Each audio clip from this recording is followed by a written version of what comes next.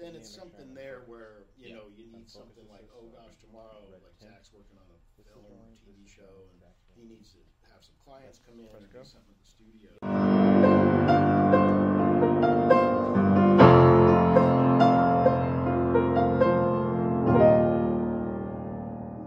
It's August 11th, 2022. We're here in Studio 2 at Sunset Sound. It's an amazing day today. It's something we've been working on for a few months, and I'm extremely excited. Phil, are you excited? Oh, yeah. Paul? Yes, I am. I'm excited, too. What's the surprise? You'll get your moment to talk in a moment. There's a gentleman that Who's started... coming? This gentleman to my right started as a runner here at Sunset Sound in the late 80s. Yeah, 88, I want to say. Now he's went on to be a multiple Grammy-winning producer-engineer working alongside T-Bone Burnett, of all people.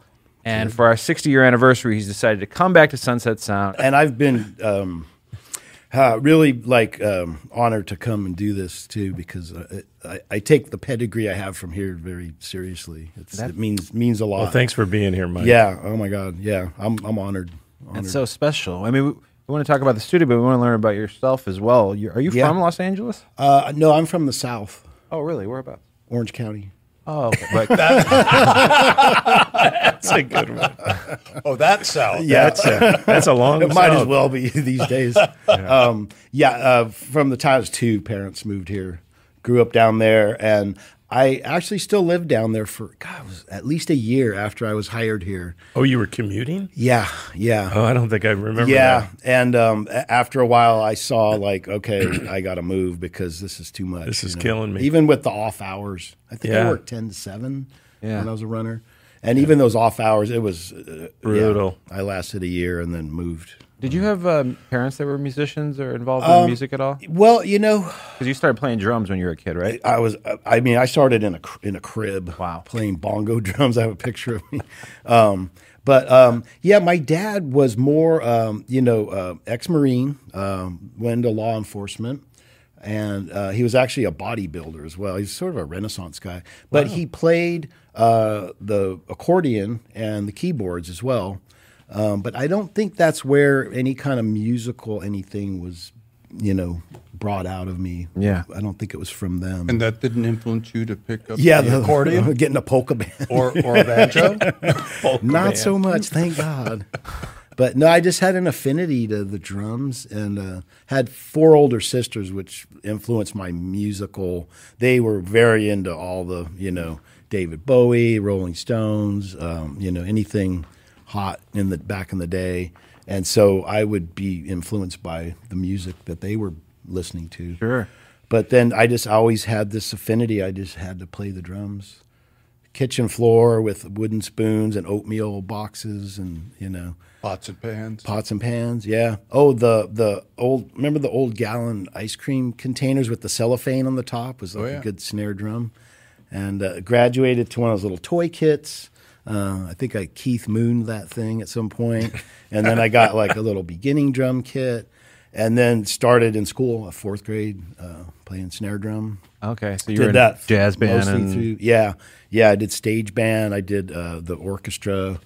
I was in an all-city band like 6th, 7th, 8th grade, where the whole city, had a, like a big stage band, but with somebody legitimately on a drum kit, which was me. So I must have been pretty good, I guess. Yeah, that's and awesome. then I want to hear you. From there, I just, kept going. Well, this is, again, very special that you're here. There's 3 runners in here right now working, and they want to learn how to get to your position, how to attain those things. Yeah. Well, I didn't know a lot when I came here. What sparked the engineering portion of it? You were in music and you're playing in bands and stuff, but what brought you to... I could quickly walk you through that scenario. Was in bands and stuff, obviously, through high school. We had a pretty hot band in Orange County back in the day. What's it called? Contraband. Oh, nice. And we would go up to Gazzari's and like 2-3 days a week, and we had a regular gig there. This was just like a few years after Van Halen broke there. Wow. And we were pretty good. I think that band Rat, remember that old? Oh, sure. Like they used to open for us Wow. at Gazzari's. back in the awesome. day. They opened for you guys. Yeah. Wow. So we were pretty good, and that fell apart. So I was in another band, and So that was 80s? Early yeah, 80s? mid '80s, yeah, Mid-80s. early '80s, yeah, probably early '80s. I was pretty hopping on the strip. Yeah, it was the old time, like right when the hair metal started breaking, is sort of when the band broke up and our manager stole all our money, that kind of thing. Great. Anyway, so getting back to your question, so at some point around, I don't know, like 22 or so, I decided like, well, I could try to be a rock star or maybe I should get serious. Anyway, as we were talking about sort of embellishing your resume, worked myself into a job at a laboratory in Irvine. And it was a biomedical testing place, and I was like a toxicologist there, and with absolutely, on-the-job training. Anyway, after about 3 years, I realized like, this is not for me, and I was still playing the drums. I was still at a band every here and there, and so I decided one day I was living with a roommate, and I was literally driving home from work. And heard an ad on the radio for a Recording Arts Institute. It's up here in Hollywood. They were fairly well accredited and known. Which one was it? I was going to Trebas Institute. Oh, the Trebas. Yeah, Yes. I was going to say. I remember there was a few guys that went to some of them. A lot of the same guys went to the same schools. Yeah, but you were one that went there. I think you were the only one I remember that we ever hired that went to Trebas. Yeah. Miami U. Right. I know a lot of people come out of there. But and they were right here on Seward and Sunset. Right. They were like nearly next door to you. Right guys. around the corner. Yeah. And that's close. I left my roommate a note. I said, I'm going to Hollywood to seek my fame and fortune. And I wrote him a note. No, seriously. And I came up and I did a interview at the school. And I remember like sleeping in some flea bag motel overnight. Because next day, like, if you got in, you were going to start getting enrolled and all that. Anyway, 2-year program there. Didn't know anything. But it was fairly comprehensive. I did that for 2 years. And some of my teachers would bring me to the studio at night, like they were mixing, and after class they'd go back and work on their mix and stuff like that. I remember the guy that ran the school was pretty proactive about placing his graduates in local studios. Yeah. He would make the calls himself. Yeah. And contact people. They seemed pretty good. I mean, from what I knew at the time and can think of now how they did things, but they were serious about training people. They had a good program. So I went through that and still playing the drums. And so once that was over, I think I got a job at the Solar Tower. Like they hired me to come in at night and like answer the phones or something. And, and I just put a bunch of resumes out. That was Dick Griffey, Solar Records. Was Diane Warren's in there now. Yeah. Right. That's cool. So, and I put a bunch of resumes out, and lo and behold, Craig called me. And I remember literally, because I would work before, school down there, and then I would come to school, and then I'd go to the studio at night and go back home. Craig was the old studio manager for Craig was 33 the studio years. Manager, yeah. 33 years. For those that don't know, Craig Hubler was a studio manager at Sunset Sound 33 years. He passed away 3 years ago, roughly. Yeah, like 3 so years. You get the call. Craig calls you and says, "Hey, come on in here, Mike. He's I like your resume." responsible for me really getting my first job in the music business, in the studio business. So he called me, and I came in to interview, and I didn't know it at the time, but I think he had 17 or 20 something resumes, and I think largely a lot of us were apples and apples. And he once told me he picked me because my little side gig that I was supporting going to school, I worked at a delivery company called Purolator Courier, and we dealt with the lottery tickets. Gold shipments, So he thought I would be like a trustworthy person. And I think that's why I got the job. And I probably wasn't.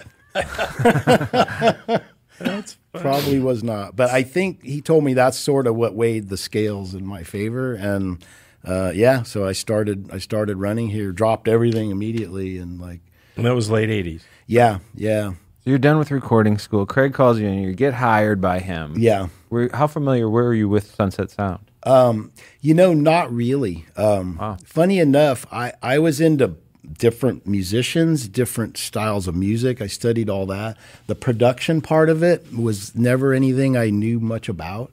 I'd heard of Sunset Sound. I knew it was a big studio, but I really knew nothing about it at all. Did you have a goal in mind, or were you just kind of, I can do this because I'll be I'm embarrassed to tell Paul this, but when I started here, my thought, and this is how naive I was, is that because I'm a really good drummer and I've done this all my life, I'll meet people and become a studio drummer.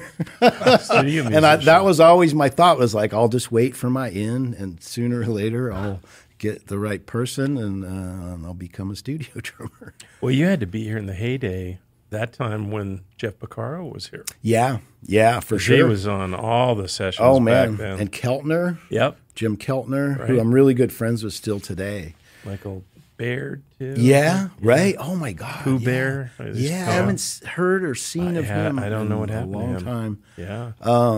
So, I was a runner for 2.5 years. So I just basically did my job, learned when I could, and still played in my bands and stuff. And to just skip ahead for a second, I was 2.5 years later. There was a day I was living in a house with my band, and Craig came to me and said, "Hey, we need you. We want to move you up." And I had to literally decide, like, drummer or engineer, like, on a day. And I didn't hesitate, and wow, became an engineer. I moved out of the band house, and and that was your first assistant gig.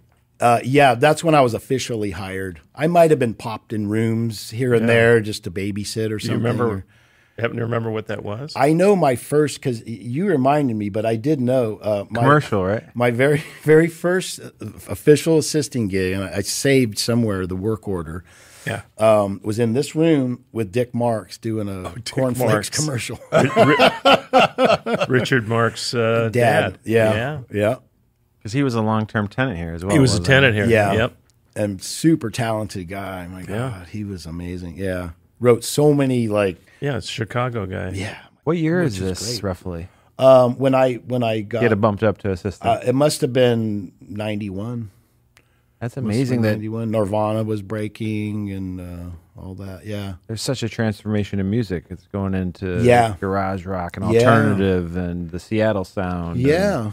And, just to, I know one of the things you and I discussed that you were interested to know was, like, who influenced me, as engineers and things like that. And it was the guys here, the guys that came before me that really trained me so much and cared. We were like a family. So it was the staff guy. Yeah. David Glovers, Mike Kloster, Stephen Shelton. Remember Steve? Oh, sure. Yeah. Those guys, and Dave Knight, my God. Oh, Dave Knight? Yeah. What about David Leonard? Was he around? Yeah, he was around a bit, and it's still sometimes a project will go, I just send him something to do Atmos mixes of an album I worked on, because he was where... Because he's down in Nashville. Yeah. So it was a T-Bone record, and I don't know. I don't want to get into Atmos, but anyway, it was easy to do. So I still see him a bit. I ran into him as well at House of Blues. Yeah, I just saw your podcast. I go, "Oh, hi, what's your name?" He goes, "I'm David Leonard." I go, Yeah. Was Peggy still here at that point No, in time too? no. She'd moved on by then. No, but I heard the stories. Craig always talked about her. And I never came across her. Then, if here. she was gone, then David would have only been here as a guest engineer at that point in time. He would have been independent. Yeah, he was probably working. Yeah, right. With, I believe that's right. Yeah, that was probably after Matheson, right? Yeah, I think. Yeah, I so. think David was a returning alumni. Right. Yeah, but I'm sure I did sessions with him. I couldn't say what. Because he left and went to work as a staff engineer at Capitol for a few years. Oh, I didn't know that. And then he started coming back as a client. So Yeah.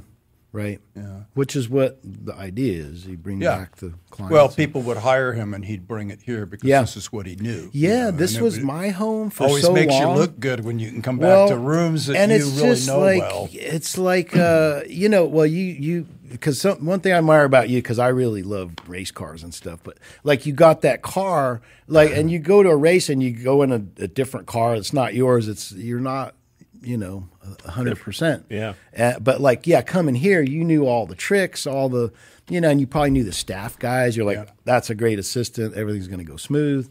Right. And So you knew yeah, where to put the drums and how Yeah. to mic things. And it was Sweet spots in Yep. the room. yeah, just every little thing, and you're just comfortable. You've been in here hundreds of times, and so it's great coming back as a returning engineer for sure. How was Bruce Botnick as an influence for you? Now, The Doors. that's an engineer. interesting question. So I knew of him. I don't believe I ever was on a session with him. He wasn't here much during my tenure. yeah, by then he Yeah.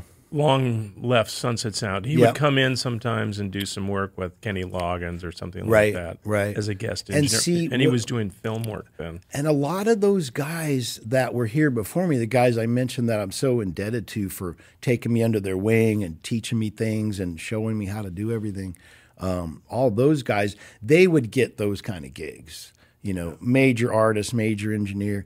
I filled a role for quite a while as one who I was sort of like the go-to guy when like something pops up, and I got popped in a lot of situations. I also had what I think is the distinctive pleasure of a lot of times being put with difficult clients that either the staff guys didn't get along with, or the clients didn't like one of the staff guys. I don't want to name names or anything. We could talk later.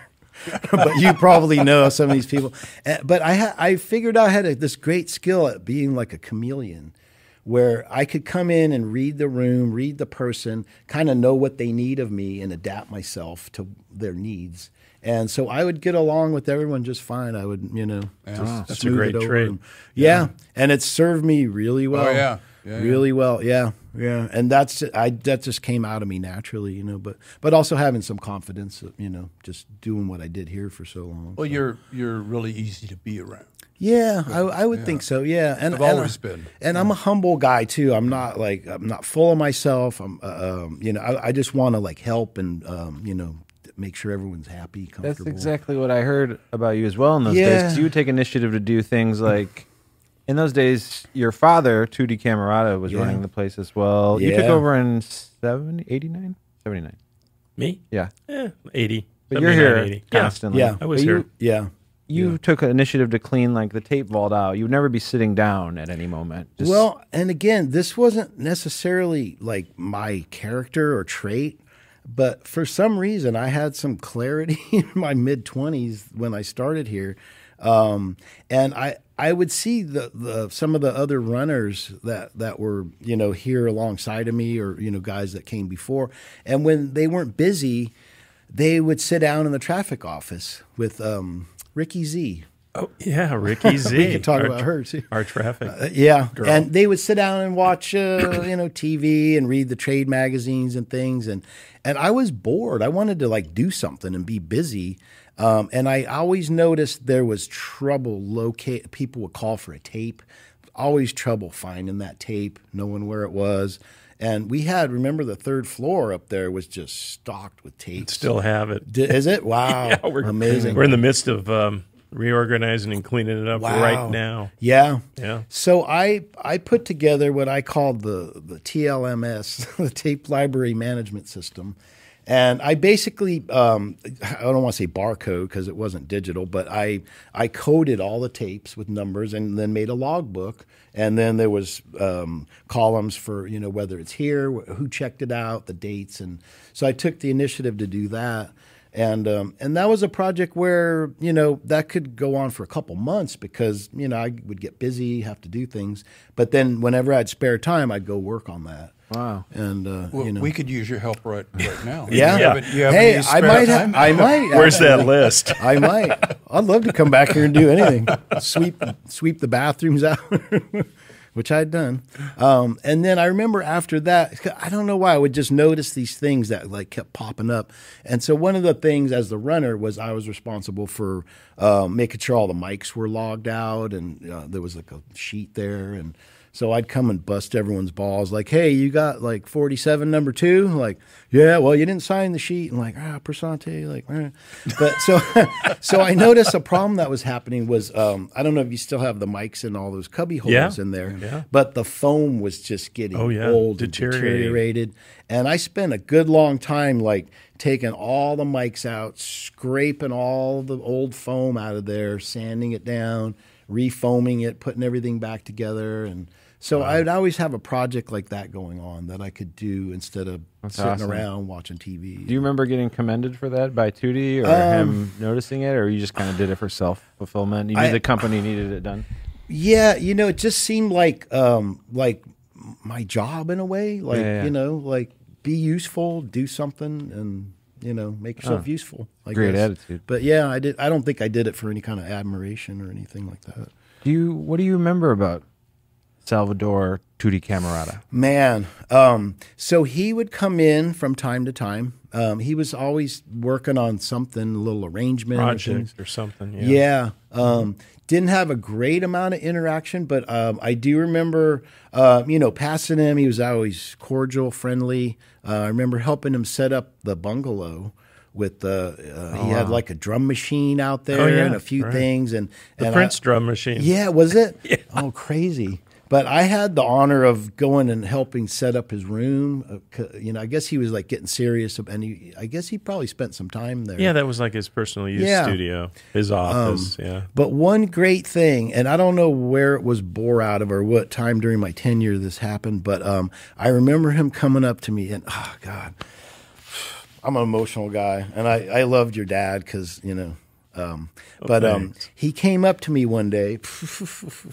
And he said, Mike, you're going to be a good engineer someday. And I was just like, wow. I mean, that was like the badge of honor, Yeah, he always thought highly of you. Man, it means so much to this day to me that he noticed and said something to me. And I don't know what I'd done to be, standing out in that way, but it meant That's amazing. That meant a lot. Yeah. 5 seconds that took him to tell you that made such an impact. Man. It's 40 years later now, and it's that could have directed you or any of these young guys in the right way. And confidence. Which, exactly, yeah. As you're coming up, that's even when you graduate out of here, I mean, that's something, I still get butterflies before sessions, people I've worked with, things I've done with that, and and I may need to look at my notes to remember this, but I wanted to this quote, Miles Davis quote: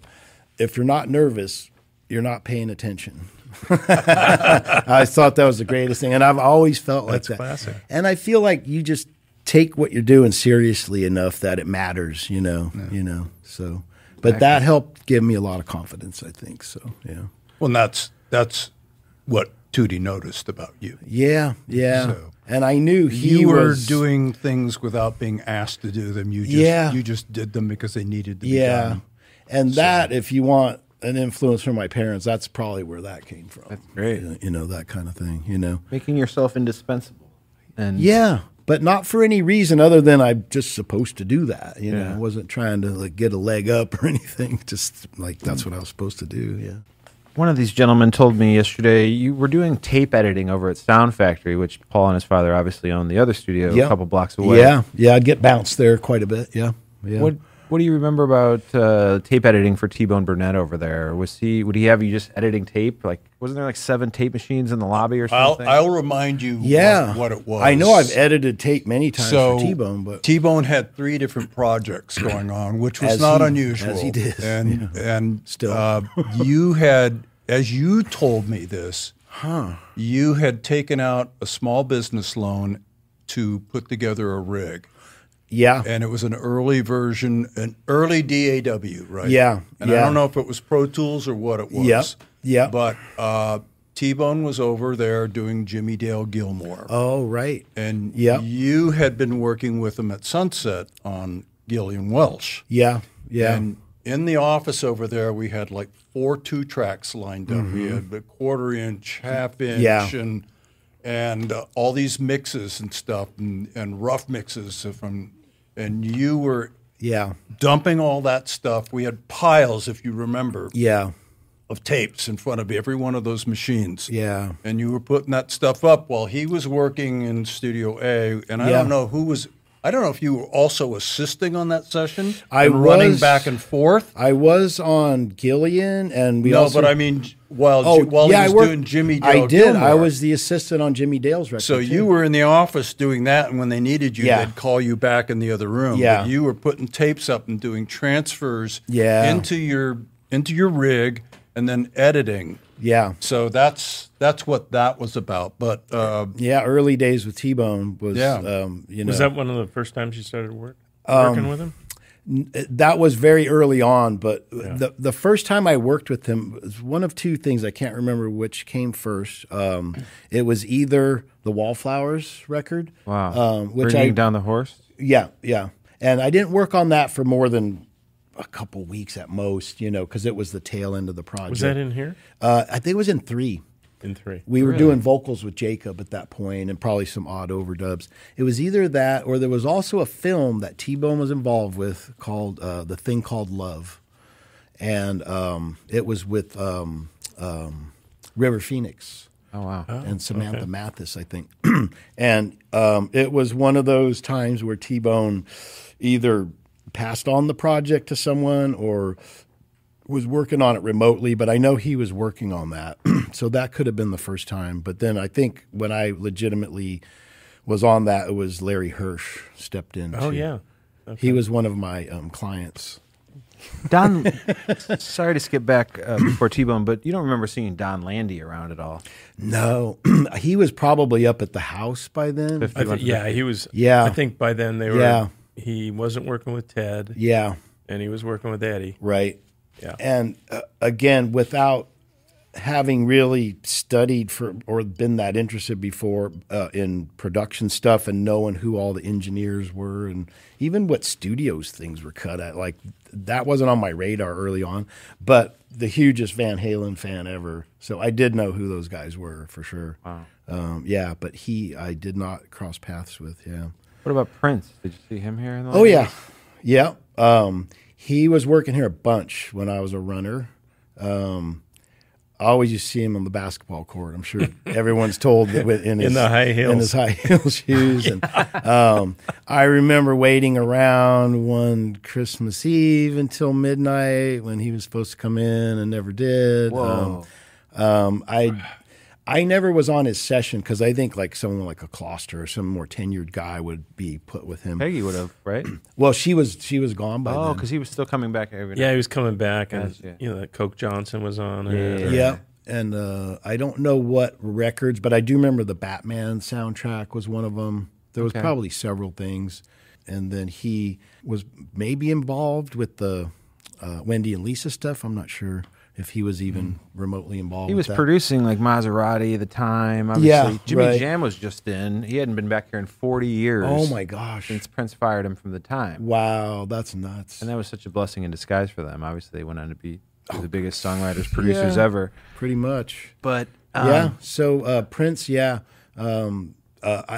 remember going out and getting all of his goodies. There was a laundry list of snacks he wanted. Oh, the sweets. Hershey, Solitaire almond chocolates, gummy bears, Famous Amos cookies, which you couldn't go to. You had to go down the strip to the Famous Amos cookie shop store to get the Famous Amos cookies. And I would set all that up in his lounge and set up his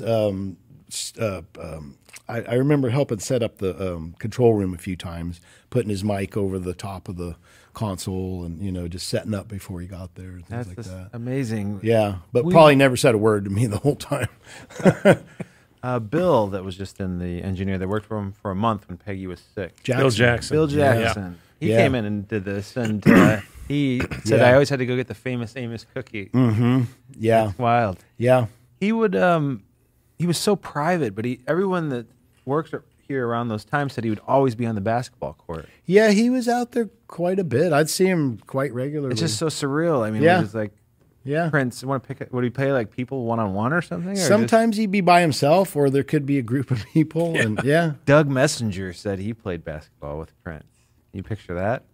Wow, that's funny. That's funny. Yeah, That is I good. wouldn't have dared, picked up the ball. I mean, I would just kind of walk past, and if he looked at me, which he didn't, I probably would have said hi or something. But yeah, Wow, but never assisted him. no, never assisted. I a couple times would assist the assistant, like after he would leave, like compiling tapes, making safeties, like Kloster would be in the next day all burned out. And he's like, come on, Mike, I'm going to show you how to make a safety copy of the 24 tracks and things like that. And What was the vibe here, though, at Sunset Sound in 1990? I mean, was it just completely packed all the time? It was busy, yeah. I mean, I remember just in the back of my head not having any control over my schedule. Like I was told hey, we need you for this Thursday and do. But yeah, I remember it being pretty hopping. We were banging it out. That was a busy time. Yeah, it was We're busy. like 3 years into Pro Tools coming out then, right? Yeah, well, You remember when you transitioned over, Paul, from tape to Pro Tools officially in all rooms? I remember we resisted it for a while. rightly so. And, Yeah. the early Yeah. Pro Tools systems didn't sound that good. Yeah. And we were known as a tape facility, so we were still doing it. And I think early on we were just renting the systems. We didn't own them. Wow. Again, smart move. Yeah, at we the waited time. till they, evolved to second generation. Did you think it was going to fade out, kind of? Or was That's a good question. I think we were hesitant to jump in because of that. And also, our clients were all about fidelity. Yeah. And they were like, these things don't sound very good. Yeah. just quick? We did a Yeah. shootout in A. Oh, I did we? remember being in there with all the staff guys, and Avid had a meeting with the studio and brought down their first, must have been, You remember that? it must have been Sound Tools. I don't even think there was Pro Tools, so it was 2-track. That sounds, yeah. And they Yeah, brought sounds in this little familiar. rig and brought it into Studio One and set it all up. And then we did a A/B comparison to our tape machines, the Studers. I think we were 800s at Yeah. that time. That's what that would have been. Yeah. And I remember David Glover and everyone else just going it just didn't sound good. Yeah. We're like, we see the possibilities, but if it doesn't sound good, the thing you were talking about with all the tapes at Sound Factory. So when I was preparing, or soon thereafter, to leave here and be independent, I started thinking about all the people that left here before me, your Chad Blakes, your David Leonards, all these guys that, and I thought, what am I going to do to set myself apart from those guys? What can I do to just be noticed or get a gig where, it's because I felt like, they had so much more skill than me, and they probably did at the time. Yeah. So I got interested again in the digital aspect of things. And I thought, what could I do to sort of, give myself some other avenues of making money, basically keep from going broke. So I got a little bit later version of Sound Tools. So again, it was a card you bought, computer card. I got that loan I told you about, built a computer, and then I knew through computer systems in offices and things, they could make CD-ROMs. And it wasn't a musical producing device, but it could produce Redbook CDs. So I researched, and I got the one type of thing that could hook up to my system and burn CDs. And then from there, I thought, well, you know what? It was weird because people do this without thinking these days, but there was no such thing as a project mastering studio. And I thought, I have pretty good ears, and I knew a few mastering guys. I would go down and hang out with them, beg them to like hang out at their studios and learn, like teach me some stuff. So I bought an interface that was the best thing at the time. Some great cable. I think I probably had. I think George was our shop tech back then. Bender? George Bender. Yeah. And I think he built me some real short cables, and probably monster cables. It probably was, yeah. I think it was actually. Yeah. And then I bought a Manley massive passive equalizer and some kind of a 3-band, real high-end tube compressor, and that was it. And I would people would find out I could make CDs for them. Uh-huh. And so I built this rig. It was like, 20-something rack spaces. And I would roll it out of my little house and lay it down in the back of my truck, shove it in there, strap it down, and drive to the studio. And I could take this thing and back it up to a 2-track machine and transfer their tapes in pretty good fashion, and it sounded all right. Yeah. And that led to me being able to get small budget mastering things from at my house. The good pair of speakers, awesome. Some maybe B&Ws or something. But the way this bloomed with the T-Bone thing was we were in here mixing Sam Phillips' record. And I think Pat McCarthy was the engineer. Remember Pat? Yeah. So so we were finishing mixes, and they're like, well, who should master this? Should it be Ludwig? Should it be this guy? And we started sending tapes out. We made copies and sent them out to a bunch of mastering guys. And they all came back, and T-Bone was just like it's pressed, and, it doesn't sound good. And this was the early days of digital, of course, too. Yeah. So T-Bone says to me, he goes, hey, Mikey, every night we're taking home mixes. He goes, and they're on a CD, not on a cassette, like would be normal, because you couldn't make CDs. Nobody could really do it yet.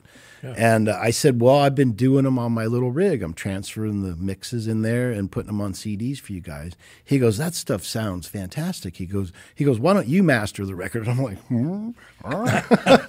And I ended up mastering Sam's record. Wow. Yeah. So I built that little rig and made some side money and stuff. And well, it's probably exactly what you were doing over there. Yeah, it absolutely was. Yeah. And I remember coming in, even for some of the clients here, word got around the studio through the guys. And I remember loading up mixes for Foreplay and a couple other artists. And they would just call me, and I'd drive down and back up the thing in the back room and transfer their tapes and do, stuff like that. So that was me sort of trying to get ahead of the... Yeah. So the only thing we had at that time was a cassette tape, huh? Yeah. That was before... Nobody had this. There was no DATs. There was DATs. There was DAT tapes. Yeah. There were? Yeah. Okay. There were DAT tapes Which at I never that point. really liked. No, and they're so delicate. Yeah, but not everybody had a DAT player at home. No, they didn't. No, and people, CDs had just, gotten pretty big, and... to be able to make a CD of your mix, was a huge deal. Yeah. It was well before any of the studios had that capability or anyone else. That's so amazing, though. It's the momentum of doing anything that you come up with this, and then that leads to that, and this leads to that. I'm blessed because I don't know. Nobody taught me any of this stuff. I don't know where it came from, but I'm fortunate, that I had some good ideas at points in time, I guess. Did you have a girlfriend then, or were you just strictly here all the time? This is your focus, your obsession. I have a girl that I'd been with and married for a long time during that time, but she was also very career focused, and so we were happily together, just pursuing our careers and being great friends and seeing each other when we could. And I need one of those. There's a heavy toll on engineers with girlfriends and wives and things. Because they're in the studio all the time. Especially a girlfriend, like, hey, Thursday, I want to go see this. Like, I don't know. I'm not sure, and might have to work. Yeah. Or you do make a plan, and it's like, hey, guess what? I have to work on Christmas Eve. Yeah, because, in this business, as you guys know, you got to be there. There's no, there's no turning it Creatives down. in general, too. There was actually a special I watched once, and it was with all of Jimmy Iovine's wives. Really? Yeah, I'll show it to you. Wow. And how many does that encompass? It was 5, I think. Wow. Well, now I think it's 6. That's a good amount. Jimmy Iovine's a legend. Obviously, did a bunch of great work here. You can't control genius. You can't put genius to bed at 10 p.m. You can't make him not be creative at certain points throughout the day. So that's even with engineers or producers or any form of musician. It's like you don't know when this is going to strike you or when an idea is. But even when you're working here, like you're here Christmas Eve at 11:50 p.m. And Prince doesn't even show up. Yeah, and it's like you have no control over that. It's a lifestyle, It's like you commit your life to that. Yeah, it really is. If you want to be serious and you want to go somewhere, you got to be that serious about it. And a lot of things, it takes a toll. I'm not saying it's healthy or anything, but it's just kind of what you got to do to stand out. You mentioned Chad Blake. Yeah. I hear his name all the time, not just from the Sunset people, but I was watching the Joe Rogan podcast, the Black Keys run. And they were still mentioning how they send their mixes to London. Yeah. The same guy they've been using, because, Black Keys actually cut Turn Blue, the record, in this room we're in right now. Studio 2, right? Wow. I think. Great. I thought it was 3, but I think you corrected. Two. It was 2. I like those guys a lot, yeah. And what was he? Was he at Sound Factory then? Mostly? Yeah. Or only? Mostly. When I was here, I remember. He did some work over here, but he was mostly over there. Studio B. I worked with him at Wally Heider's. Oh, wow, And when I took over the manager position at Sound Factory in You brought him in. I remember you introduced him I to wanted me. to hire him, but he was committed to doing a project at another studio. Yeah. And as soon as he was done with that, he told me, I'm done with that, and I would still come to work for you if you still want me. And so I hired him. He was a Sunset employee. He was a Sound Factory assistant engineer, and eventually when it was time for him to leave, he didn't really leave. He just became an independent contractor and became one of our clients. Yeah. And one of our really good clients. He and spent Mitchell a lot of Froome time had Studio B booked 9 months out of the year, either working together or Chad doing mixes for other projects that Mitchell might not have been involved in. And then maybe Rob Schnaff had the other 3 months out of the year. He and maybe a few other people. So they were a team, and he spent a lot of time over there between being an employee and then as a client who just never left, which is great. It was great for us, and it brought a lot of people into the place and kind of put us on the map. Plus, he made some incredible records in there. Yeah. He did some stuff with T-Bone too, and you did some assisting.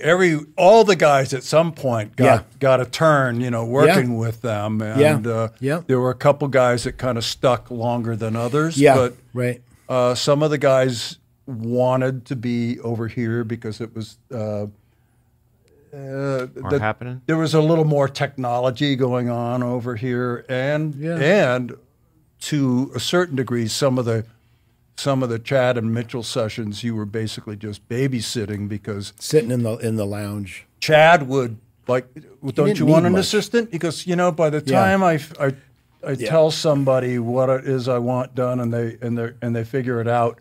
He goes, I can already do it and be done with it and be moving on.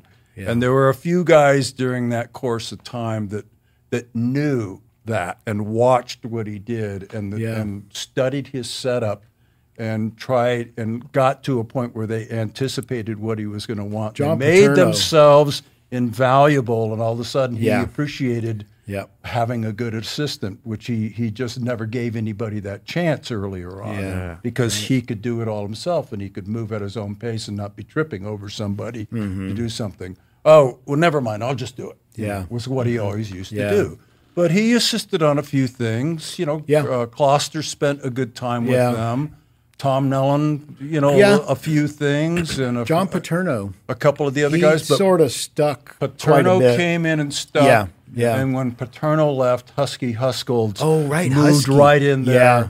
And he knew they exactly were a good match. What it was that Chad wanted also. And, yeah. And between those two guys, they spent a lot of time as the assistant. And they both went on, to and are having good careers. Great engineers. John both has of them. just got he's going to be a teacher at Berkeley School of Music. Wow. So, crazy. The legends that are all throughout this whole world that have started here with that one resume they handed in.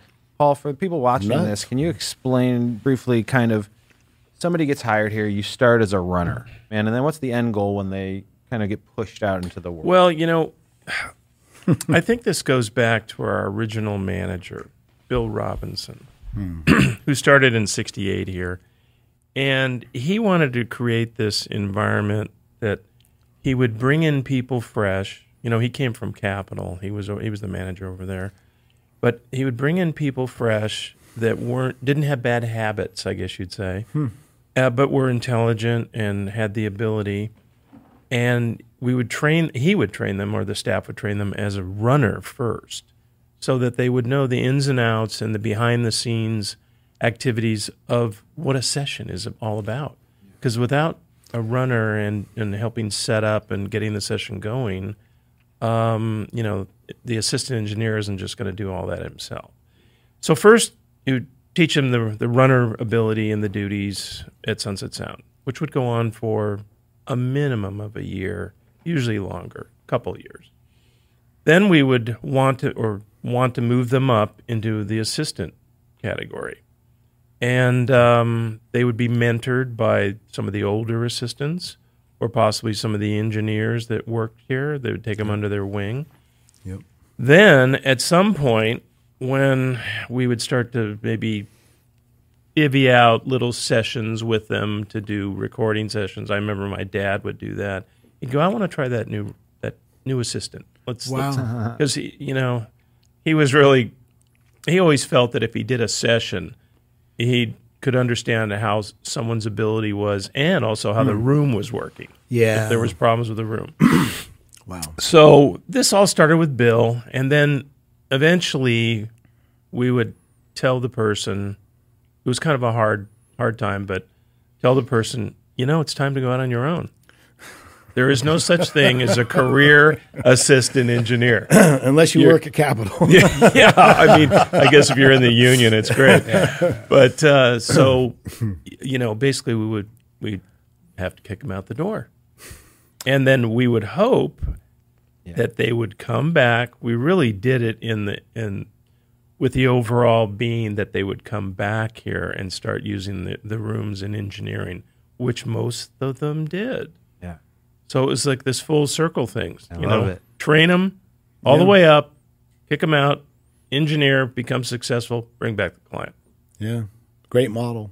Creating your own Sitting right here with Mike Persanti, who's a perfect example of that. Here's a great example of that. Yeah. But these names, David Leonard, Chad Blake, Mike Persanti, it's everywhere. And people, I'll be down in Nashville wearing a Sunset Sound T-shirt, and I'm like, oh, I worked there actually one summer long. Wow, I'm like, that's cool. You didn't get to assistant engineer, obviously. That's amazing. But that's such a cool process, too. Yeah. It's full circle. What was your favorite room when you worked there? They have such different vibes going. Yeah, once I knew better, my favorite thing to do would be to cut tracks in 3, with all that headroom and that Bushnell board, and then mix in here, which a lot of people didn't like because of that back wall is so close. Tight. Yeah. It doesn't make sense, but I always understood this room from a mixing perspective, and I could be confident what I was getting out of it. So, and then you have the nice Neve desk that you can press a little bit, and because one's great too. I love that board, but if you try to mix something aggressive in there, it just doesn't. It doesn't go. There's just too much headroom. It always just sounds beautiful and big and open. And so, if you want to do anything with a little aggression, the Neve was always like. What's the best room for drums here? Ooh, I like this room. I like this room a lot because you could get that big. The volume? Yeah.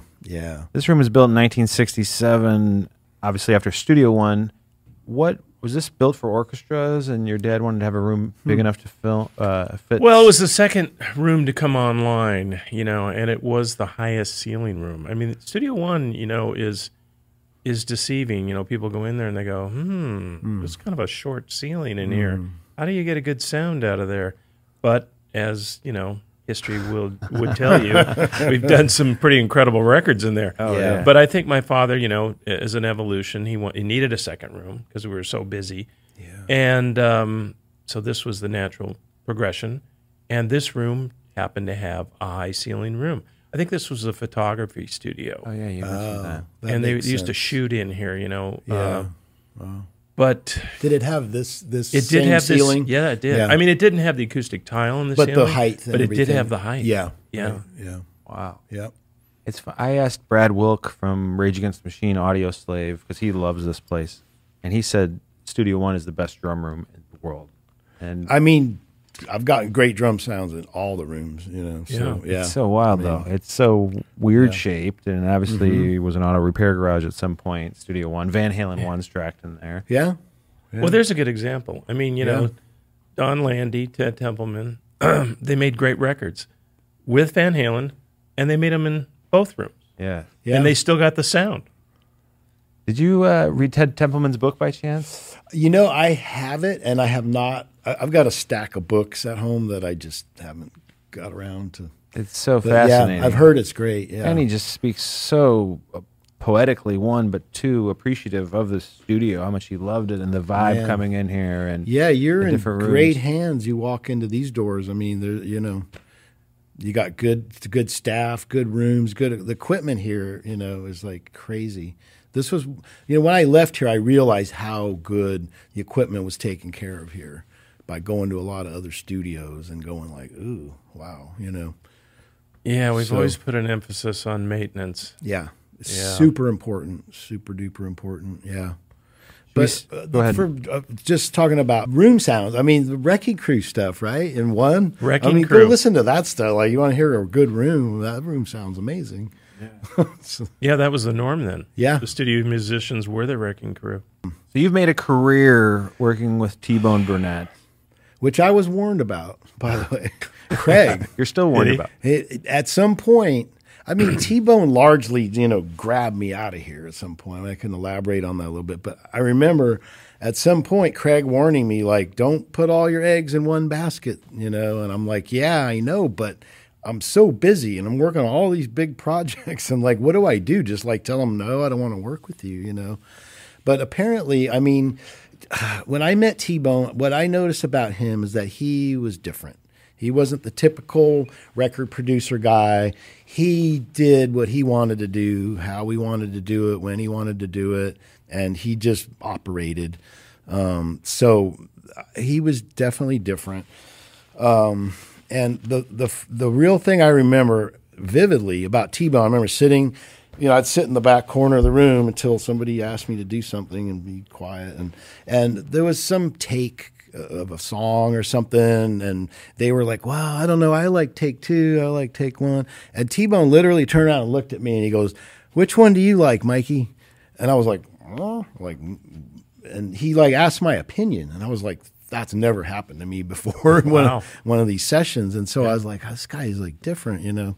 So I slowly started, you know, assisting with him on several projects. And then there came one time where I was to be, he said, hey, I'm going to record my own record. He goes, I want you to be the engineer. Oh, wow. And which record was that? I think it was Tooth of Crime.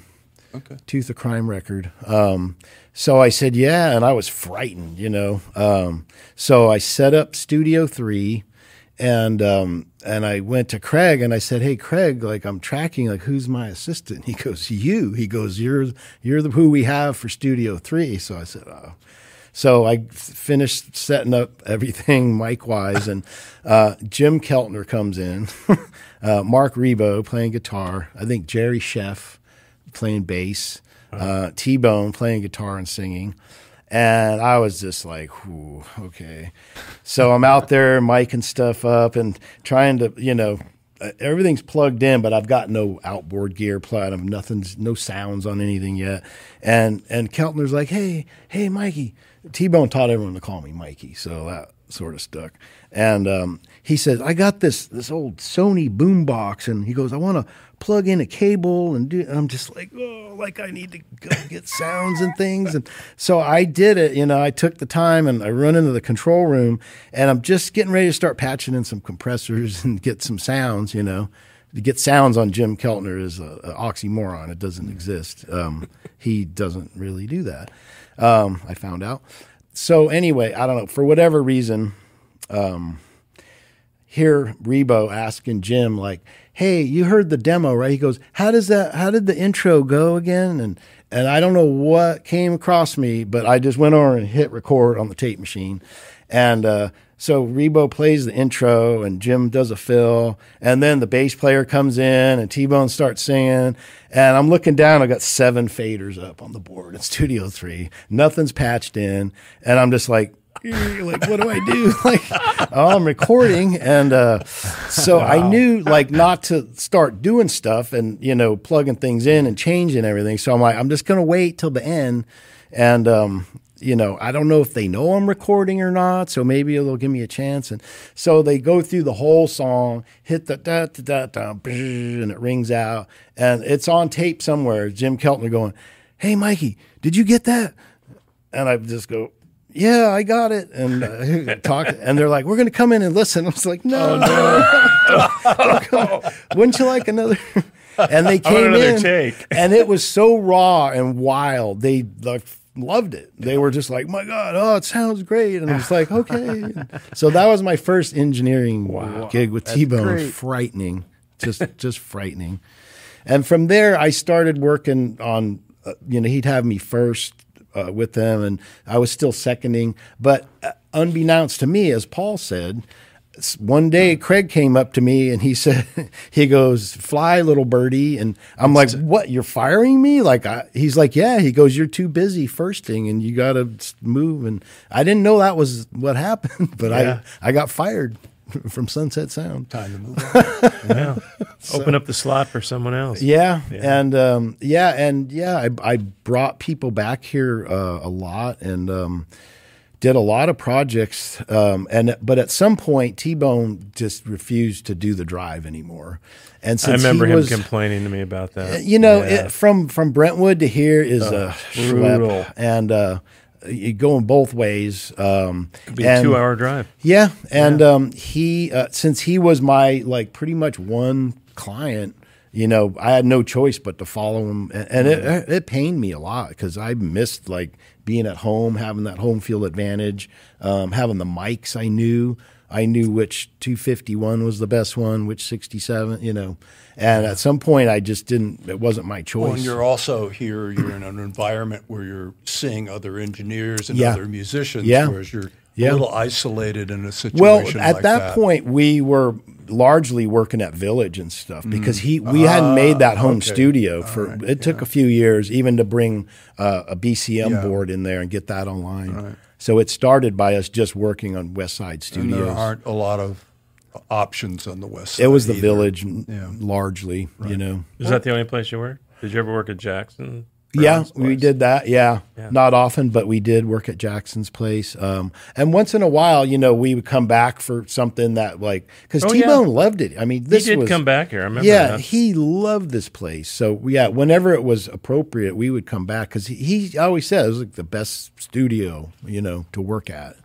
And once in a while we'd have to go to Capitol for whatever reason. And a lot of things back then, you didn't always get a chance to say, hey, I want to do this here in this room because it might be booked and you might have to say, okay, well then let's go to this studio. And because you had to do something at a certain time and get it done. So you had to riff, What were some of the records though you did with T-Bone here? You started off his solo record and then you moved on to, you did Wallflowers, Bringing Down the Horse, which sold I think 3 billion copies or something crazy. Yeah. It was gigantic. Counting Crows. I didn't work on Counting Crows. That was before I started working with T-Bone. Oh, wow. But I was here, and I think he did that at Sound Factory, right? Some of it. But I was here at the end of that time. That was the first album. Yeah, August and everything after. Yeah, we didn't do that. We did the second album at Sound Factory. Okay. So he did the first one here. Oh, wow. It was Gil Norton did the second. So that may have been right before I started, possibly. He was completely on fire in the early 90s. I mean, always on fire, but in that time period specifically, it was just, like you mentioned, he had all the rooms going. He had 5 of the top 20 records in the country. I was one of a couple engineers, or a few, I would say, that he worked with during that time because we would all be on different projects and doing different things, and things would overlap and whatnot. but no one really stuck with T-Bone for a long time because he was very demanding. He always had something going on, 2 or 3 things, and it was a rough life.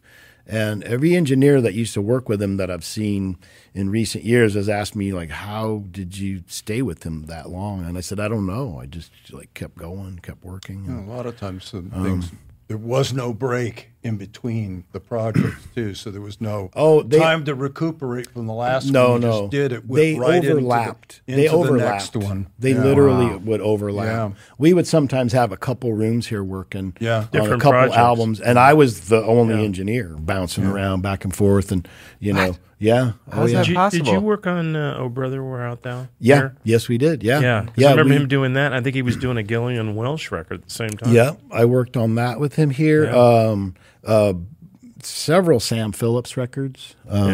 He just pop his head in and kind of be like, all right, let me hear this. All right, that works. That doesn't work, and then go on. Yeah, it's always different, always different. But T-Bone was that guy that would do everything from just be the producer to if he knew like exactly what he wanted, he'll jump in and get on the board and start twisting EQs and things. And so you know how to engineer too? Oh, yeah. He started out 16 years old owning his own recording studio. But he would usually get stuff like in a direction, especially like when he's guiding me in my early years. And then he's go, all right, you take it from here now. You get the idea. And I'm like, okay. And, so we just developed a way of working together over the years, obviously, and developing a sound. But yeah, we did work on Oh Brother here, I think in 1 and 2. I know we did some overdubs and probably mixed the soundtrack here. Yeah. Pretty sure we mixed the soundtrack here. Yeah, we've got the the big gold record. Well, platinum record. One of the things you mentioned on here was the album that I'm extremely proud of, and it would have been that, of course, because being the situation with T-Bone I was in, where I wasn't necessarily always able to like bring the clients back here, and and I felt, I don't know what the word is, but like, I feel like I wanted to do more of that. But when we had this great success on this album, it was me who orchestrated getting that plaque and scheduling the time to come down here and present it to Paul in the studio. Oh, wow. And that was like a big, big moment for me. Like, here, look, I done good. I done good. You did. Yeah, and so that was like hugely important to like be given back to the studio and do something that we were proud of and they were proud of. That's amazing. But also, well, you got a Grammy for that, didn't you? We a couple. I think a few of them. Yeah. And I'm trying to think because there was a time back then where T-Bone was getting into film work and got a string of a bunch of big films, in a row that we were working on at that time. And I'm trying to think. I know there was the Callie's movie. His wife Callie Corey. She's the one who did Thelma and Louise. And we did the Secrets of the Yaya Sisters. Oh yeah, which is it's a cute movie. It was Sandra Bullock and James Garner, I think, was in it. Well done movie, but had a lot of like different music in it, from Macy Gray to like big band and oh god, yeah, just a lot of different. Was he the music supervisor? He probably was, because I know he's just a brilliant savant kind of guy when it comes to music and genres and the knowledge he has. Impeccable is just, taste, just mind blowing. Yeah. What he knows. He is a musicologist, legitimately. Yeah. And that's like that's something you're around him for a lot of years and you try to lock in on, but it's like you'll never catch up. Well, for those that don't know, what is when you're working on a soundtrack for a film? What does that all entail? Well, it obviously varies from project to project. Yeah, and we do things a very specific way, mostly because the stuff that Big Lebowski. Oh, that's right. Which I didn't have a big part of, but it's Jeff Bridges. I worked on the Big Lebowski, and I know the dude today because we've done a lot of other projects with them. Crazy Heart, but so that was Crazy the one I was Heart, trying to think of. And Crazy Heart, that was a great film. That's my missing Grammy, by the way. Did we do that here? Did we do that here? I don't think so. That might have been Village. Yeah, that was Village. I don't think so. But anyway, I don't need to get into the details. But, basically, when T-Bone and I do a film, it's going to be a music-based film.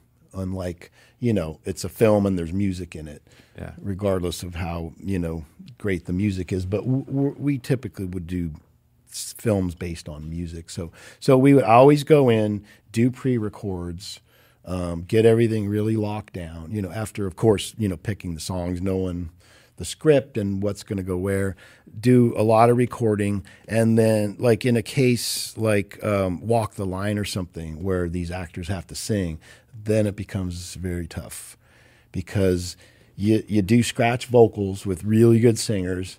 You get it grooved and timed really well. And as you're teaching these guys to sing, and I don't mean me, but I certainly work with them a lot, and you'll do the post stuff. But, vocal coaches, all kinds of stuff, people who teach them how to act on stage, they're learning all this stuff. But when they go to shoot, if they're not actually singing, or even if they are, like those, everything's got to be locked down before you shoot picture. Because once those lips are synced, you can't move vocals around and groove things. Right. And, because T-Bone and I are famous for going into a song, and we'll edit the crap out of something if needed, but it's just little bits and pieces by ear to make things land and ring in a certain way. And we want to go in and come out and you never knew we were there. It's just the band playing and the guys singing. And was Jeff Bridges a singer? Yeah. He was? Yeah. Okay. He was, and he sang all of his own stuff. But then we've done like in Oh Brother, like George Clooney, that's not his voice in the film singing. Although he did sing it, and it was asked to be erased. And I reluctantly, I'm T-Bone, are you sure? Are you sure? Yes. And I was told to burn it, send it to magnetic heaven, and never to be heard from again. Wow. So I did that. But he was fantastic. I mean, he really wanted to do it and realized like it could be better without him. Actually, he didn't need that bump to his ego to be the one to actually sing it. He just wanted the best thing. Joaquin Phoenix and Reese Witherspoon did, however, sing Walk the Line. And man, they worked hard. I mean, I'm going to say they sang those songs, oh God, I don't even know how many times, 20, 30, 40 times, picking up bits and pieces, practicing. And yeah, when you hear Joaquin do Johnny Cash, it's like, wow.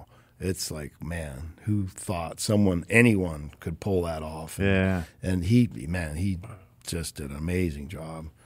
Plus the acting is great. And that was probably done in Nashville, I would imagine. We cut tracks there. And actually, Jack Clement, who was Sam Phillips, thank you. It was his engineer. And he actually built the studio, Sound Emporium in Nashville that we cut the tracks in. He had since sold the studio to Garth Fundus, I think it was, and he had a place across the street, but he knew we were doing this, and we invited him down to hang out and like pick his brain and, how would you do this?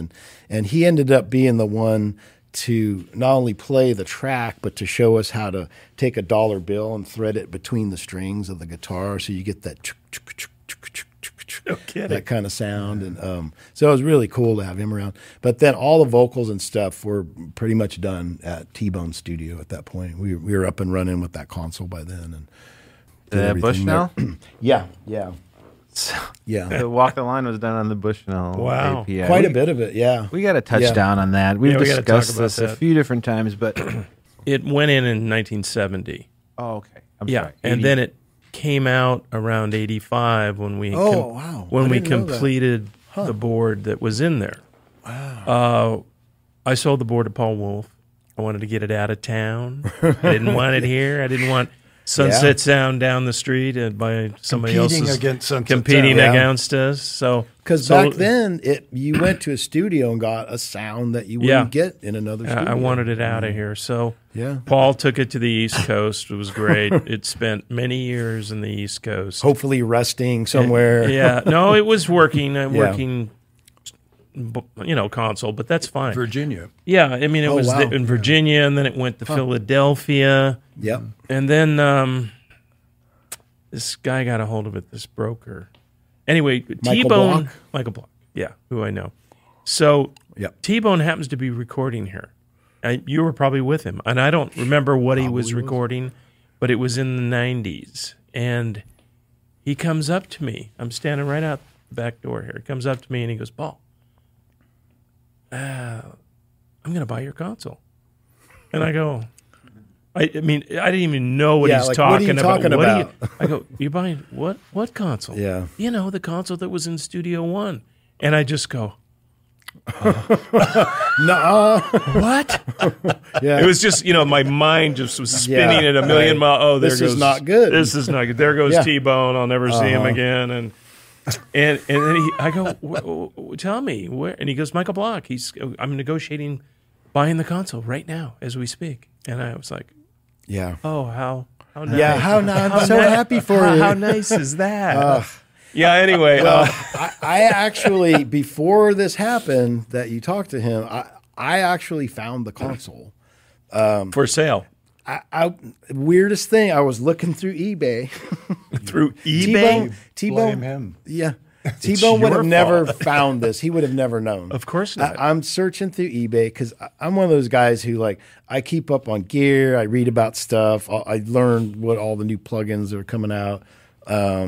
You get that little blurb in one of your emails, like how to record a pop vocal. And I'm like, I'm going to read that. Like, this is yesterday. It's like, I know all this stuff, but maybe there'll be some little thing that I never thought of or never tried. So I'm flipping through eBay looking at gear. And I'm like, because I knew what that console looked like because we had one in here and we had one in there. Yeah, they were sister consoles. Yeah, because that one that was here when I started hadn't left yet. Right. And it ended up in town, too.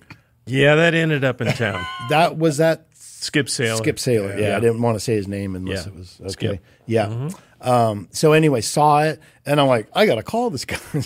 And he started telling me, I'm like, hey, I know this board. I worked at Sunset. And he goes, well, I'm not really selling it through eBay. He goes, I'm just advertising it. I said, okay. So and it had a price? No, I don't think it did. Yeah. I don't think it had a price. Like a bid thing or something. Yeah, it was probably not known what the low bid was going to be, or who knows. Were they advertising it as Sunset Sound Studio One console that Van Halen 1 was done on, and Stevie Nicks and Doobie Brothers? They probably didn't have a history on it. Yeah, certainly T-Bone and I and Paul have gone through in the years and really gotten to the meat and potatoes of the history of that thing, but I don't remember.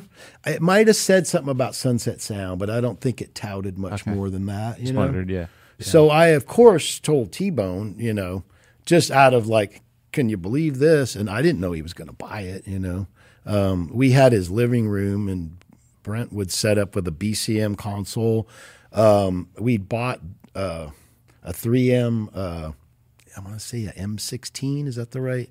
M79? M79. 16 track? The closed loop. Oh, yeah. Snap tape. Super duper good sounding machine. Sounding good. Hard to align. When it worked. Yeah. The 16 or the 24? 16. It was a 16. The M56? Remember we had those at Sound Factory when we first? Yeah. Did you? Wow. Oh, yeah. Wow. I remember it snapped a couple people's. Yeah. Two no. inch. When you hit go, that gate would just slam up. And I've got a recording of, I remember working the first times at T-Bone's house on that board, and I'm in, micing up Jim, and Sam's in the back bedroom, so I go over to talk to her, and nobody knows where I am because there's no communication, and I hear Jim counting off the song.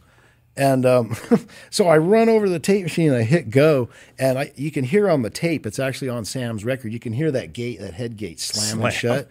And boom, the downbeat goes. I mean, I barely caught it in time. So we had that and the little BCM 10 and 2 LA2s, and that might have been it. And we were making little records over there with that. So I never dreamed T-Bone was going to hey, let's install this big console in there. And then he decides I got to buy this. I want this board, and we're going to put it in here. And so it happened. Yeah. 2 questions. Yep. If you can. How much was it? Ooh. I could be so off base. I remember for some reason, it was like $60,000. Does that? I was going to say, I don't know. He didn't tell me, but it wasn't. I did talk to him a couple times or once after that, and I just said, I'll give you some advice. Just make sure it's loaded up correctly. Make sure it's got the 550 EQs. Did not. Yeah, and make sure it's empty. got. Yeah. Oh, it was empty. All the cards were there, but the EQs were out. EQs were missing. Was that the only thing that was missing? Yeah, pretty much. They had all the looms, all the interconnects to the multi-tracks. Pulled them out and sold them to people for lunchbox. Something. Yeah. It had faders. It did. It had the original. The manual Penny and Giles. Yeah, P&Gs in there. And then we, of course, retrofitted it with the flying faders. We got through Dale Manquin, which was just a bitch. And then we had to have the faders modified to fit in there for whatever. I think Charlie Bolus came in and did all the mods. But then, we had to buy a slew of 32 equalizers. So you had to go out and find those. Dan Alexander. Oh, Dan. Good old Dan. Didn't get a deal on that. Don't remember so much. Yeah. But, unfortunately, I guess I was instrumental in the thing being found and, the putting it in and everything.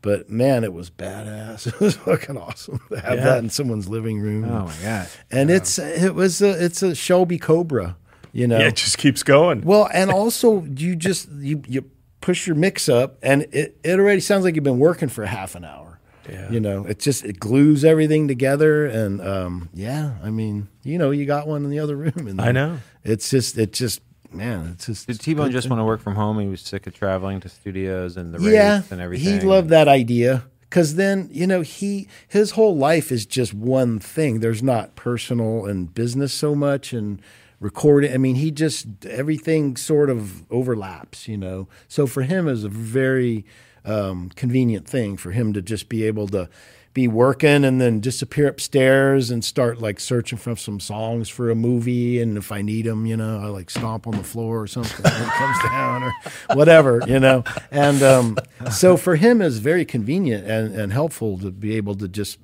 have that workflow and overlap and multitask.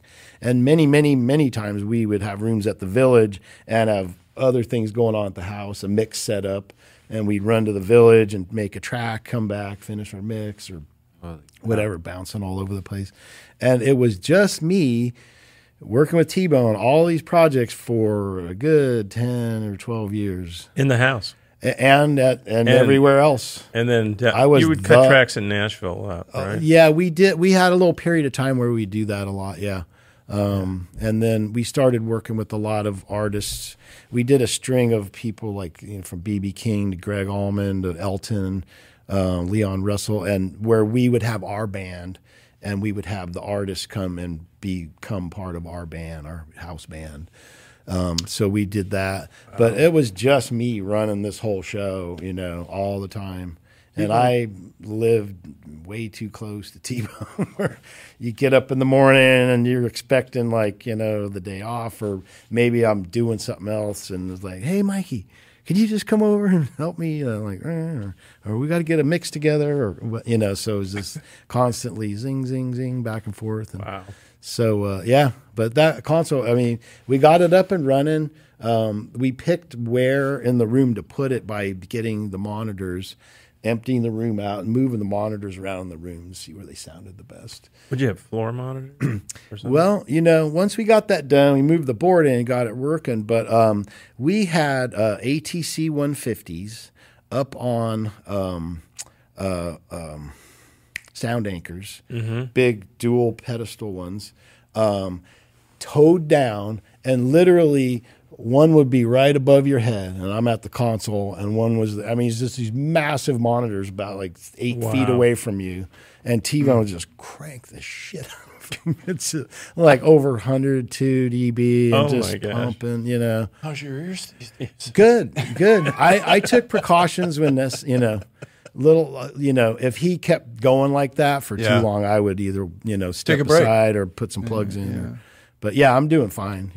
I mix a lot. A year ago, we get a film crew down here to interview Paul. Yep. And the topic is the Bushnell API console. Yeah. What was done on it? What's the history of it? And they wanted Paul to give an interview on it. Yeah, because I did watch that for the Fantastic. sale. Yeah, that was great. And well done.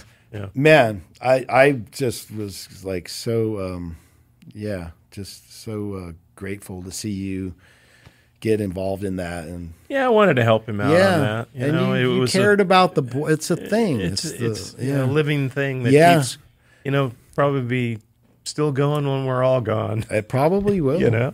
But they cut a trailer, it was almost like a movie trailer about this recording console to let the public know it was for sale, one, but two, just the history of the board, obviously, to beef it up. Great to document. Tremendous. Why did T-Bone want to get rid of it at that point in 2020?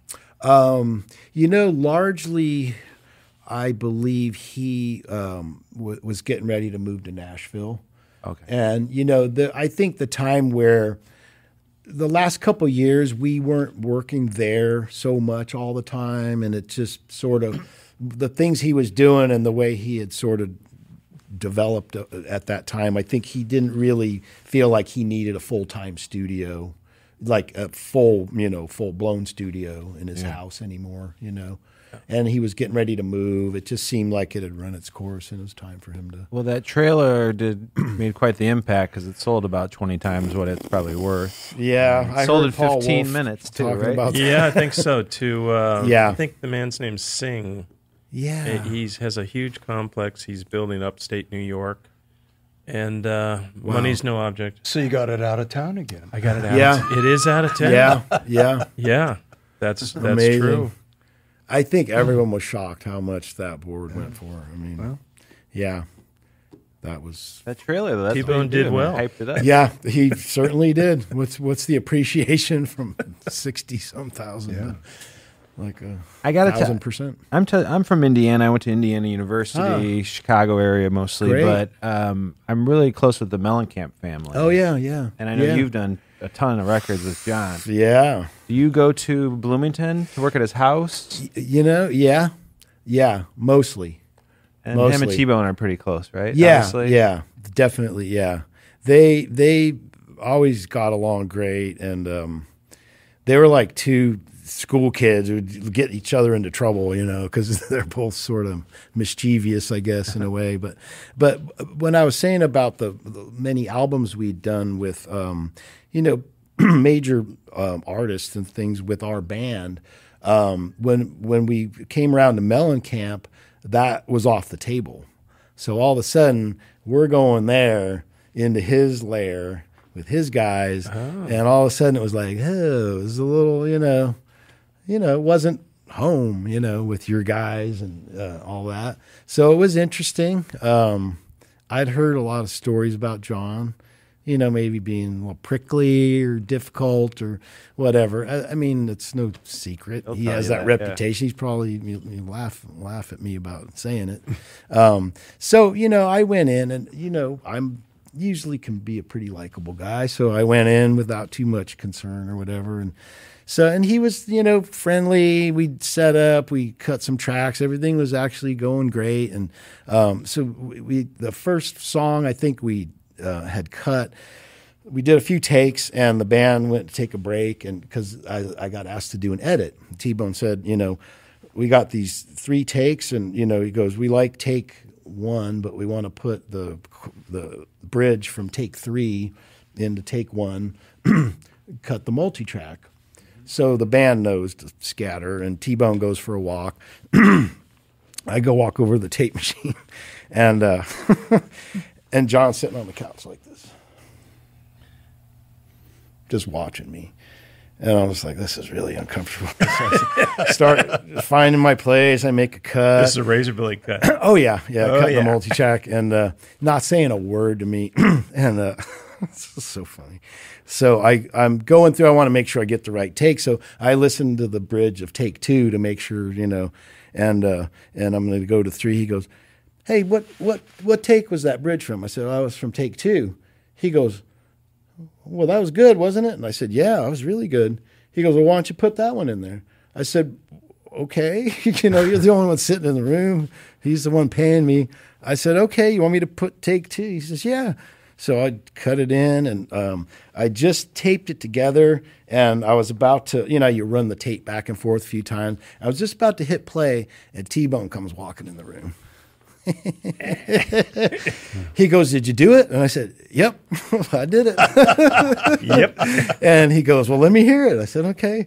So I hit play, and it goes through, and it plays, and T-Bone goes over and stops the tape machine. He goes, "What bridge was that?" I said, "That's from take 2, actually." He goes, "Well, didn't I tell you to put take 3 in there?" And I said, and I look over at John. He's like, "Yeah, Mike, didn't he tell you to put take 3 in there?" No, really?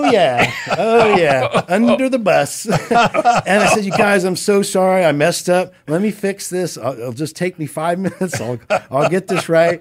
And T-Bone goes walking out. And John is laughing his ass off. Oh, God. And Nice. so I feel like I endeared myself to him that day. Whereas, like, I didn't go, "Well, John said," I just dummied You up. didn't throw him under the bus. Yeah. And so I think, like, he sort of trusted me after that. And I felt like we had a pretty good, sort of getting along after that. That's hilarious. Oh, man. Phew, that was Where was that at? His house or Belmont Mall? Belmont. Yeah. Yeah. Wow. Yeah. He's so fascinating. Yeah. He loves that Amazing area. guy, man. Amazing. Yeah. Kenny Aronoff came on this show before. and Yeah. obviously, he Yep. went to Jacob School of Music at Indiana, but met John there, lived there. Yeah. And, He was like from the time that band first yeah. went, right? Yeah. First record, and they were cutting at Cherokee Studios. Oh, yeah, right. Before Yeah. John obviously That's had where he did his first American When Fool. he was John Cougar. Yeah. Johnny Cougar. Johnny. Oh, wow, it was Johnny before John, right? Wow. Was he smoking 20 cigarettes and Bit. had 2 lit in the ashtray, one in his mouth, one in his ear? Yeah. He doesn't did. drink, doesn't do drugs or anything, just loves Yeah. cigarettes. Smoking. Yeah. Fascinating. Yeah. But man, I get along great with him. It's easy. He's easy to work with. He knows what he wants. He's not one of those people that like, yeah, I'm not sure, or maybe let's try. Like when he knows, like, let's do this and this, and I'm going to be happy. And you give him that, and he's happy and easy to mix with them. And yeah. What was the first record you did with the Mellencamp crew? Oh, shoo. Remember? I remember the record. I don't remember which record. Sure. We'll have to look That's that fine. We up. can Yeah. check.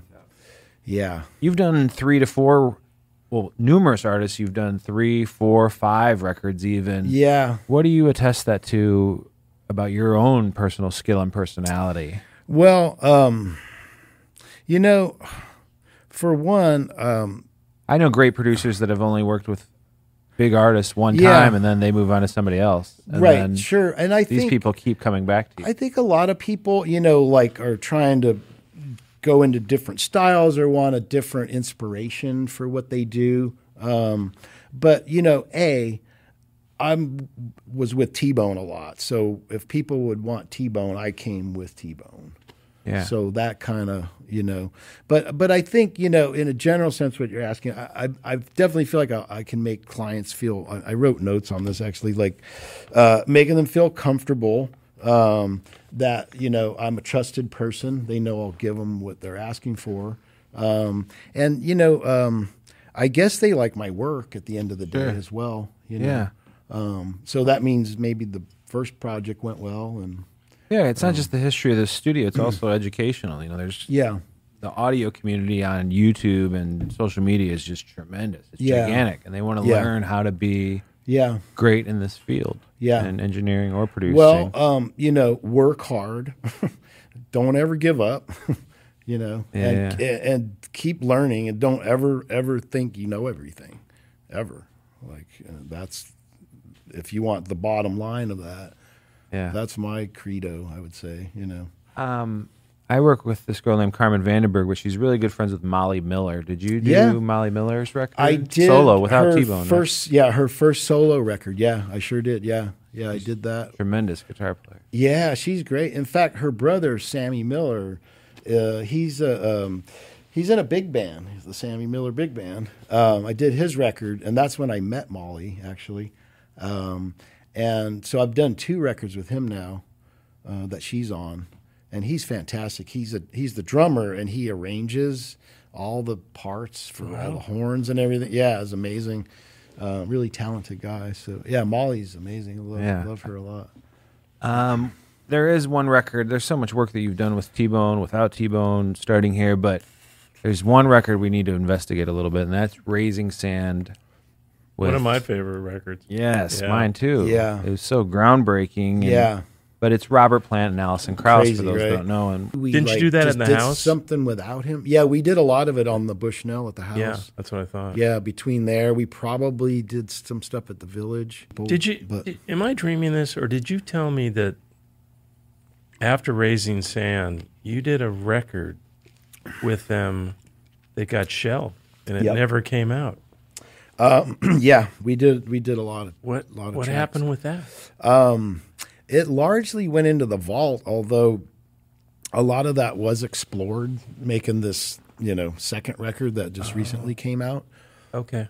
So there was a lot of time frame between the first record and this most recent. Yeah. And I heard at one point that the new album was stuff that they went through from the old. There was enough material left from the first album. There certainly was that they could have but released we a cut second a album. lot of new tracks as well. Yeah. So it's a mix. So that's what I thought was actually going to come out. Yeah, so. and there may be stuff that may turn into a third record. So there's other material that's not out there yet. Right. Got it. Okay. But yeah, we definitely wanted to cut new tracks, in this new era and everything. So a lot of new stuff was cut as well. Yeah. If you wait too long in between, then some we of didn't the want to stuff just doesn't, grab the other stuff and exactly. Yeah. But if something stood out, it was potentially worked on and reworked and remixed and all that. Who put them together, though? First off, how does Robert Plant from Led Zeppelin worked on 2 records in this room we're sitting in, actually. I know. Mixed when the Levy's breaks on the Sound Technique board. I'm like Paul. When I was a kid, Zeppelin was just know. Like the rock gods. Yeah, it was crazy. Do you remember how Robert Plant even... I want to say there was some sort of I wish I could remember who it was, and you could look this up if you want to interject some text above this. Sure. There was some benefit or some kind of event where it came to pass that Allison sang with Robert on something. Oh, wow. And it had sort of, sparked their interest in a way, but nothing ever happened until T-Bone had the idea that, let's make a record together. Oh, he put them together? I believe that he largely was the one who made it happen, Wow. But they had met and sang before, so I think they sort of had an idea that it was maybe interesting or something, but I don't think they ever considered doing it without T-Bone's, thoughts on the idea. Yeah. Well, it was a very acclaimed record, Raising Sand. Yeah. And it was one of those ones where you talk about T-Bone being such a musicologist, and I mean the breadth of stuff he'll present someone like your Greg Almond or anybody or them. Hundreds of songs, for months going back and forth. What about this? Hey, I found this. This might be interesting if we do it in this fashion, or and lots and lots of stuff goes by. Choice of musicians for the first T-Bone, too. Always Buddy T-Bone. Miller, Jay Bellerose, Jay's. Mark Rebo. Yeah, and Rebo. Amazing. Yeah. This has always been T-Bone's strong point, he knows how to pair Putting the right bands people together to back certain artists. On certain, what kind of music's going to get played, or hey, we need this guy to do a overdub, or whatever. We need this style, but he's like, I don't know how he does it, but he was responsible for that. And then I think on the second record there was a bit of just sort of the artist chiming in too, like, well, hey, what about this or what about that? And so some of those choices might have been made too, doing the second record. But it is, from a fidelity standpoint and a music standpoint, performance standpoint, it was every bit as amazing as that first record. But it will never be the first record because it just came out of nowhere. But T-Bone and I, when we set out to go mix that record, we said, we know everything we know now. We're our best us. We're gonna make the best sounding record. We're gonna just do whatever we want. take as long as we want, and we both feel like we did our best work on this new record. What was Robert like? Yeah, I'm assuming you got to talk to him a little bit. Oh, I mean, yeah, a lot. Yeah. Yeah, no, we're chums, I guess. mean, he's a legend. I don't know if I learned it or I was just that way, but even here when I would meet people, I was never particularly starstruck because we're in a work environment, and I never got like that way with anybody. But he was like charming and funny and likable, and yeah, I mean, he was just a great guy. But yeah, I remember like there was a time where we were doing one of those songs from the first record that wasn't maybe sort of in a folk music genre, but was a little more like sort of bluesy or something. And he went out to do an overdub and started singing this sort of wailing part over the top, and I got hit by it. This was a couple weeks in. I'm like, that's the dude. Like, oh my god. Like, but yeah, now because we've gone back many times to do videos and other little things, so I feel like I've worked with him a ton. And now, like, he will. The first time he ended up moving me from my hotel to his hotel so that he had someone to hang out with at the bar after work and stuff. And, yeah, so that's pretty cool. And I'll get a call like, "Hey, I'm downstairs in the car." He goes, I just got back from breakfast. He goes, "We're going to the record store." He goes, "Be down here in 10 minutes." Like, okay, like run downstairs, cool. driving around Nashville, looking through record bins with Robert Plant. and people are gawking at him. I mean, like he can't go anywhere without being noticed. And he's so charming with everyone. He's lovely. He loves to talk to people and just answer questions and things. And yeah, lovely guy.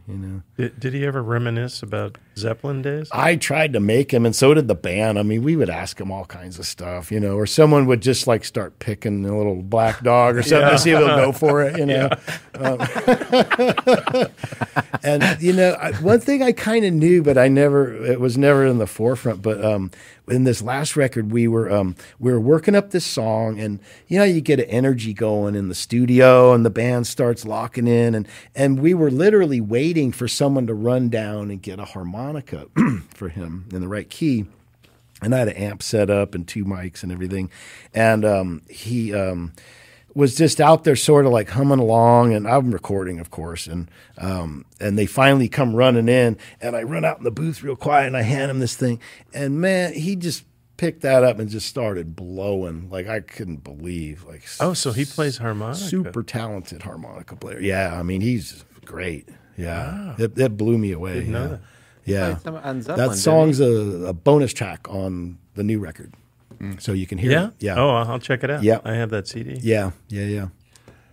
Well, I want to go to record stores in Nashville with Robert Plant. Yeah, and they knew him there too. They're like, "Hey, Robert, how's it going?" And and people are coming up to him like buying a Zeppelin record, like, "Hey, can you sign my record?" And, I remember the sweetest thing he did at the end of the first record.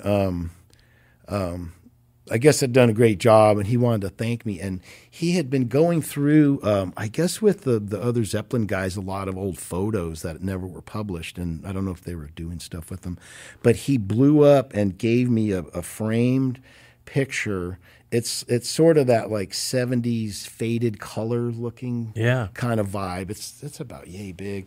And it's the 4 Zeppelin guys coming off their plane on the runway in Hawaii with lays on, and they've got all their multi-tracks under their arms. Really? And they're walking and that's the Zozo plane with the logo. And it's just like, wow. It's like one of my prized possessions. That's so There's cool. Another goosebump moment for me. Like, just like to have something like that. You know what I've always been searching for is pictures of them here in the studio. Never been able to find one. And the opportunities I've had to, when I think of Eddie Kramer or somebody who's like some legitimate photographer and stuff that's taken like the chances I've had to take pictures of people in the studio, but I've never dared. Like, I don't want to be that guy, or maybe it would be they would be grateful. But I Yeah, never. I mean, that's what we didn't do here either. Yeah, because they're working, and that's maybe Yeah. intrusive, and that's a never tough, did it tough without line. asking. Yeah. And even then, it's not the picture walls at the Sound Factory, right, and that was always with permission. Would you Yeah. like to be on the wall? Yeah. Can we take a picture of you And it's with usually some of the them staff, or standing you around. with you, or Yeah. or a couple of the guys from your band, and be Right. on our picture wall? Yeah. 90% of the time, they go, "I would be honored." Yeah. And that was really special to have that there. Yeah, really special. Yeah, I never did that, but I would love to see pictures of them. We're here. gonna find it. We've kind of got it cornered at one point.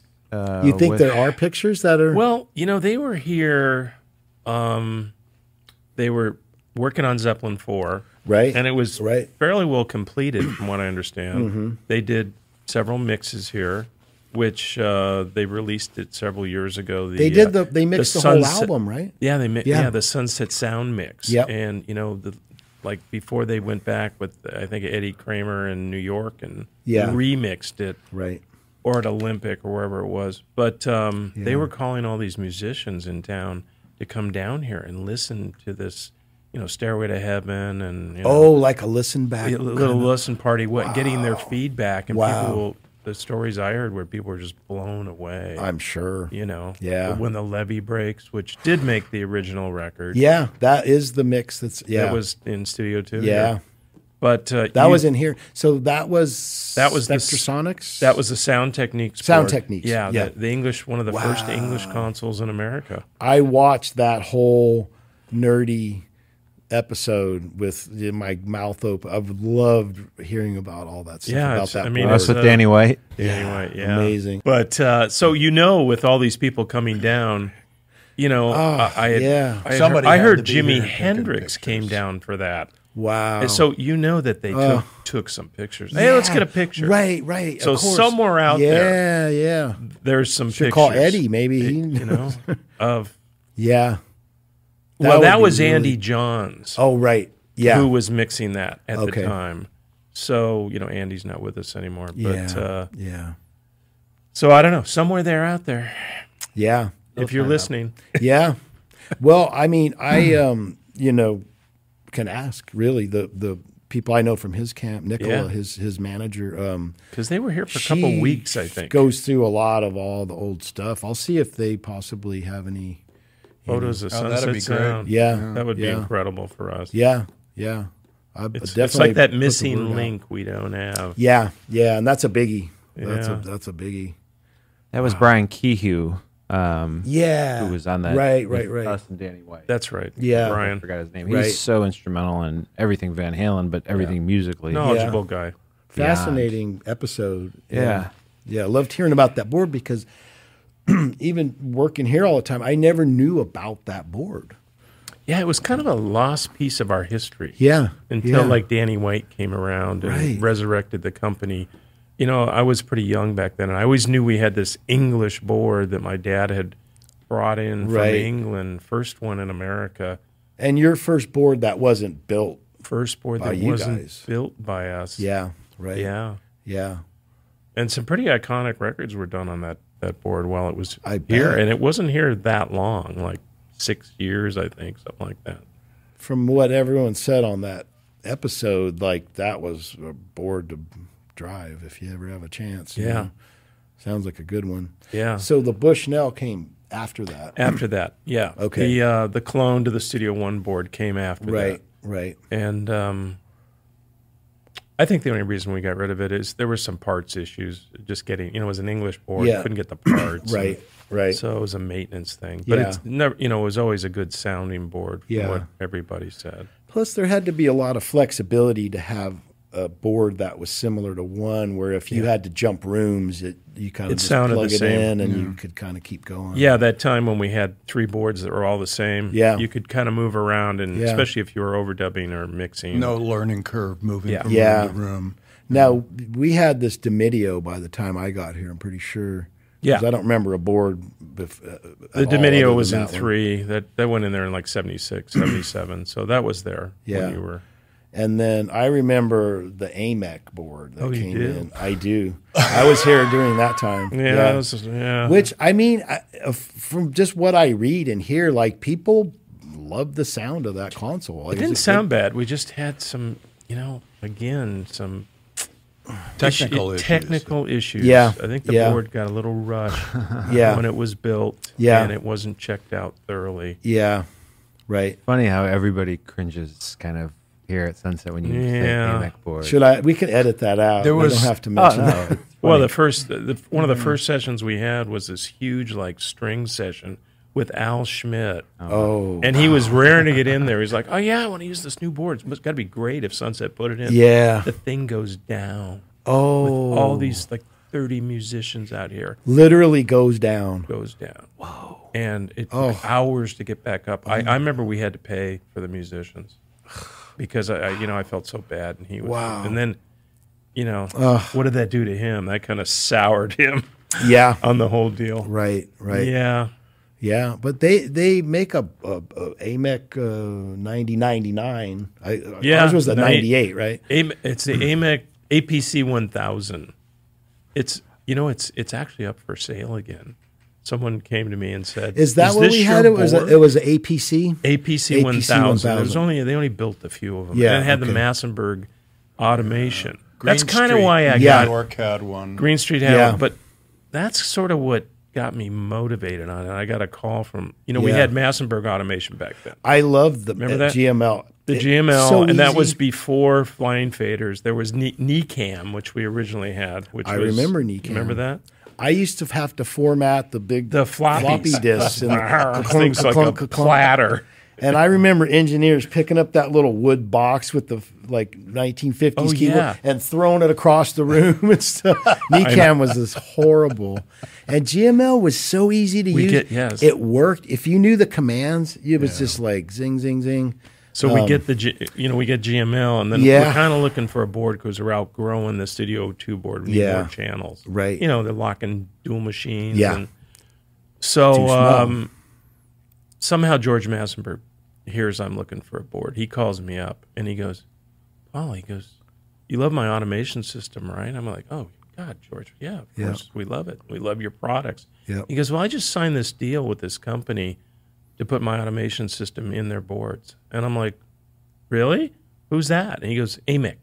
And I go, "What's AMEC?" So the GML was built into the console. Yes. It was licensed by GML. Wow, I didn't know that. And that's kind of what put us over the edge on buying the board. Yeah. We were like, they custom integrated that into the board, and then they custom put our mic pre's in the first see, I didn't know that 48 either. channels of that board. Yeah. We had the Sunset Sound mic pre in that board. Also, they do the wiring to your specifications Yep. instead and of we using the wiring. We used all Mogami the type cabling. of wire that they right. I mean, we spent a fortune on that thing. Yeah. I mean, George customizing it. Bender and David Glover flew to England to that. I remember that part.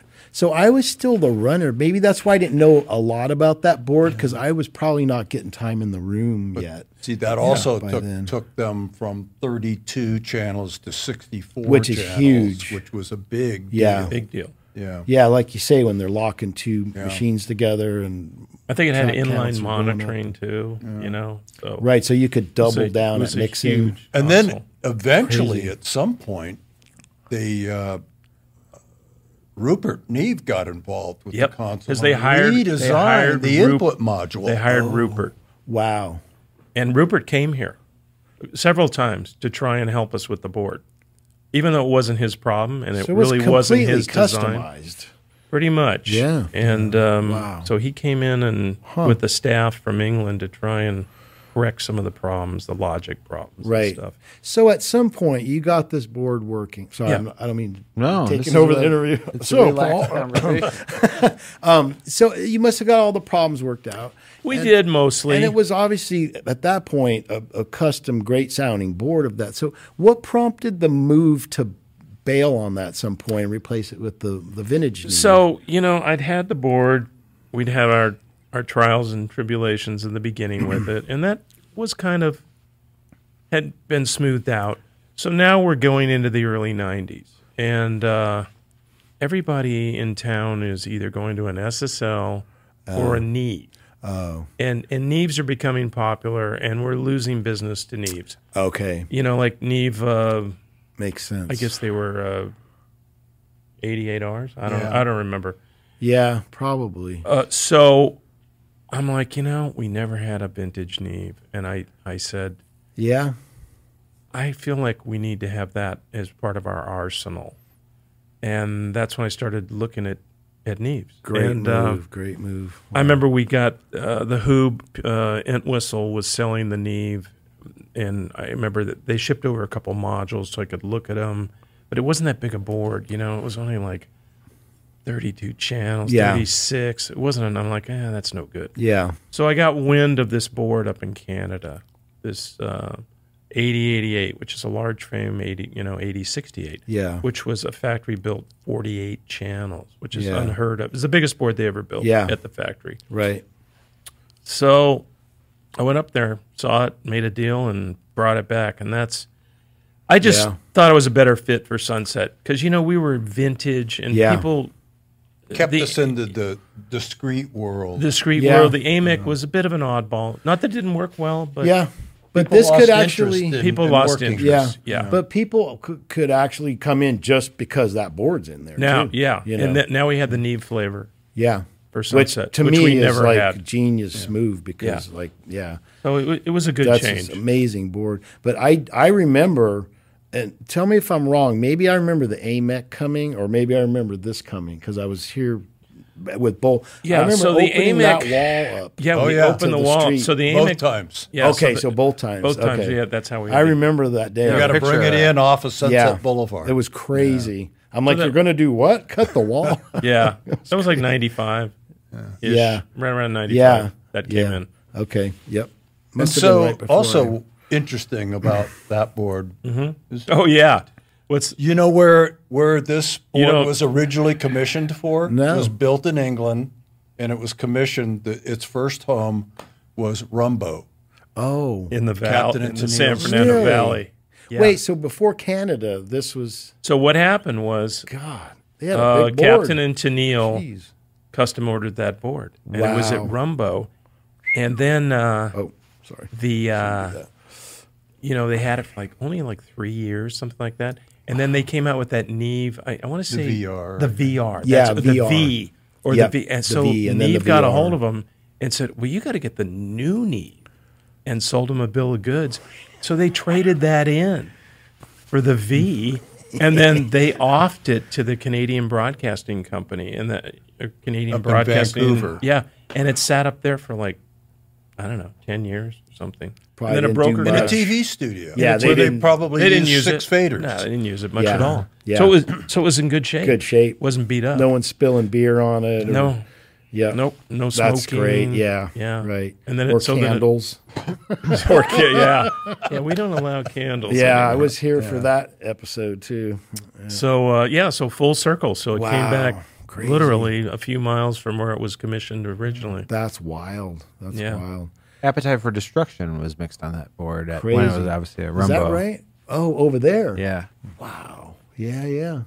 Cool. Yeah, that's a heck of a board for an artist to buy for. It was their personal studio at the time, or yeah, they made a go of it. Was Rumbo theirs? Rumbo was open to the public. Yeah. Okay. Yeah. But so why did Captain and Tennille own this studio then? I think for their own work, and then they could rent it out. Then they could rent it out too, so they could. Right. Phil gave me the brochure. Oh. On the christening of that board. Wow. And for Rumbo, it's pretty cool. I have it upstairs. Crazy, yeah. Then they opened up. They had 2 additional rooms, a Studio B and a Studio C, and the extra rooms had Tridents. Okay. 80 series. A range? No. 80B. 80B, yeah. That was a pretty decent board. No. I always think liked Ross those EQs Hogarth for worked some out reason. there a lot in those Trident rooms. Who did? Ross, when he was coming up. Oh, he did? Yeah. Oh, okay. Yeah. Hogarth. Wow. Oh, Ross yeah, Hogarth. Yeah, Hogarth was in here, and he goes, "This board sure looks familiar to me." And then I told him the story, and he goes, "I knew it." Yeah. I love that guy. He's so great. Yeah. Yeah, he's a great guy. Rumbo. Let's each ask Mike one more question, and then we'll let you get on your way. Oh, do I have to? No, we can stay here all day. I'm having so much fun. I personally just would love to hear anything that you can mention about Inside Llewyn Davis, which is a film by the Coen brothers that you and T-Bone did. It's tremendous. The cinematography on it is just one of the most beautiful, groundbreaking things I've ever seen. But Oscar Isaac is the lead character. Is he ever? And he's a fabulous musician and vocalist. Without being on camera. What was the process of I'll tell you getting into that film? I'll start down one road and then I'll bring you back to reality. But so we pre-recorded all that music for that. And, like we would normally do all the pre-records. And then potentially they'll shoot to those pre-records and lip sync. A lot of times they'll often also do live takes, in case something amazing happens. Peter Kurland, who we'd worked with on many Coen Brothers movies before that, was the location recordist. Really great guy. He and I talked about the possibility of Oscar doing live takes on the set. So with all the pre-records and all the work we did on it, once we figured out how best to capture him live on the set, which I wasn't there, so often I am, but for that I wasn't. But Oscar went out and threw down and sang and performed all that stuff live on camera. Yeah, recorded by Peter and then mixed by me. And what a mofo to be on camera and to get chill number 3. Boy, the hair on my arm stands up quite a bit. Wow. That's amazing. I'm so blessed to be involved with all this. That's crazy. It's crazy. But Oscar, wow, amazing guy. And compelling. He's Marcus Mumford was involved in that too, wasn't he? Fare Thee Well, they did together. Right, that's true. Yeah, Marcus Mumford, who we worked with on a few different things, the Basement Tapes being one of them. That's true, yeah. So you did all the pre-records, and then Oscar Isaac actually just sang it live. Yeah, and then I mixed it. We might have done a few little embellishments here and there, for the soundtrack, but all the performances, were live. Yeah. Have you seen that film? I think I have. Pretty great. Yeah. I have to rewatch John that. Goodman is in it. And it was excellent. Yeah, great. Anything the Coen Brothers do is crazy. We're fans in our house. Oh. Yeah. 2-part question, and then I'll be done. What do you enjoy doing more, films or artists or soundtrack? Definitely music, live band, great. Yep, I could elaborate, but it's just where my heart is. No, I thought that would be there. Yeah. I love making albums. I really do. Bill McConnell, one question for Mr. Persanti to close. You can ask as many as you. Where's that $20 you owe me? I didn't really prepare a question. There's got to be some Sunset Sound fun thing that you could mention. I can't think of anything offhand. Yeah. Mr. Camerata. You should have hit me up earlier. I've got a question. No. Yeah. So tell us what you're doing now, if you can. What have you been working on? Project-wise? Yeah. Wow. Well, I've been doing a lot of mixing. I worked on Sammy Miller big band record, which was really fun to just go off on my own on the new Neve board in our Studio Z room. Some mixing in there. Just did a Paula Cole record. Just did a record with this really talented Latin girl named Gabby Moreno. I know her very well. She was just in here singing on Joe Bonamassa's background. I just saw her the other day, and she told me that. Yeah, she opened up for David Gray one time. Oh, I met her. Yeah, downtown. She's awesome, right? Yeah, so cool. My singer, acoustic guitarist. Yeah, everything else. Just did a David Poe record. So these are all things that I've been just kind of doing on my own. A lot of mixing stuff, and I did both of those records top to bottom, the Gabby and the Paula Cole. So we got that working. I do have one big thing when you ask me what I've been up to lately. Yeah. I don't know if you're hinting at this or not, but last March, I'll start with T-Bone and I have been working on this technology for about 10 years. Oh, yeah. We're scientists. Is this about the acetate? Yeah, it is. Yeah, I saw some press on that. This is an idea T-Bone had a long time ago, And so we basically realized that there is the technology out there to coat an acetate disc with something similar to what would be on your iPhone glass to keep it from shattering, make it tough and scratch resistant. Similar technology used on the space station to protect some of the sensitive parts from the sun. Wow. It's called a deposition. It's a spray coating that's like, atoms thick, basically. Okay. And so he got interested in this idea for like sort of like what could we do with the best sounding analog format there is, and everyone we ever talked to agreed an acetate is it. But that, just to interject, acetate degradates. It does as you play it. It does, correct? Right. Yes. So again, I mean, like we've been doing this a long time, like from very primitive stuff, in the beginning to very high tech in the end. So an acetate is made out of nitrocellulose, put on a aluminum platter. It's very, very flat and it's very soft. It's maybe like nail polish or something once it dries. Yeah. And that gets etched in from a mastering engineer. And it's what's made to go and make molds to press vinyl records. So, and you can listen to them, but they start degrading quite rapidly and they will continue to degrade and be horrible sounding in not too many plays. But again, T-Bone said this is the best analog format there is. It's better than tape. It's better than vinyl. It's better than anything. So what can we do? So we started poking around, and years later, we actually developed something that seemed to be working. And I did a lot of the testing on these things after we get them coated, listening for sonic quality, where we wanted it to be invisible. And then there was like, crackle factor, surface noise to deal with. And we started getting this thing really, really dialed in and decided like we should like make a record, let's do something like this. So last March, I was called by T-Bone to go record Bob Dylan. And I said, cool. And so it's a 3-day session. And we did it like in a little small area of a big giant warehouse in an undisclosed location. And I did it like largely on 2 or 3 microphones, the whole band. Oh, wow. Old school. I literally mixed the musicians around the microphone. I was in another little side office room with a pair of headphones and a BCM-10, and like the acoustic guitar's not loud enough, I go and shove his chair in, or the electric's too loud, I go and turn the guy's amp down, and so I did it that way. So needless to say, we recorded 5 songs with Bob, and but then I ended up, this 3-day session, I ended up being there for 3 months. Wow. Because Bob got this idea to do a video. And so he did a video that took us 3 months to record all the music and shoot it. And so I was there a very, very long time. Is this an entire record? It's a whole film. Multiple Shadow songs? Kingdom. Yeah. Okay. Yeah. And it ends up being a nightclub performance, basically, in sort of a surreal film noir format, I would say.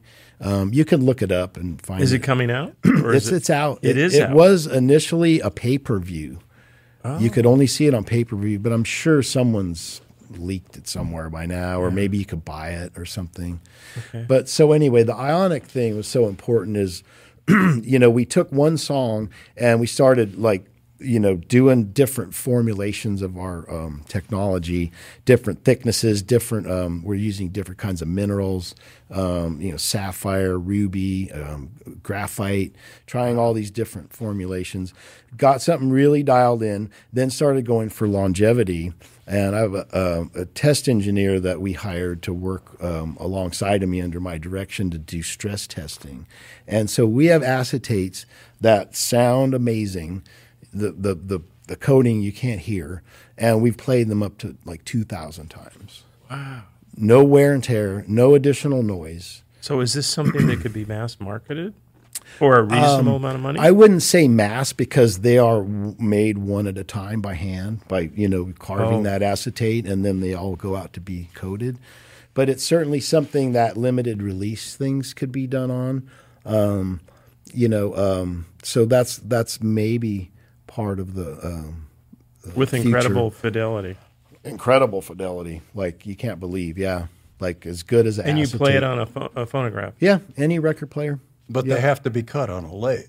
Yeah, yeah. So that's why you can't really mass produce it. Produced. Yeah, so everyone has to be cut individually. Like almost like a direct-to-disc type situation. Wow. Yeah. Okay. But you could put anything on an acetate, and you could certainly hire a mastering guy or a team of mastering guys. They say, hey, cut 100 of these and we'll code them and sell them or whatever. I don't know where it's going to go, but we have a company now formed around this that's technology.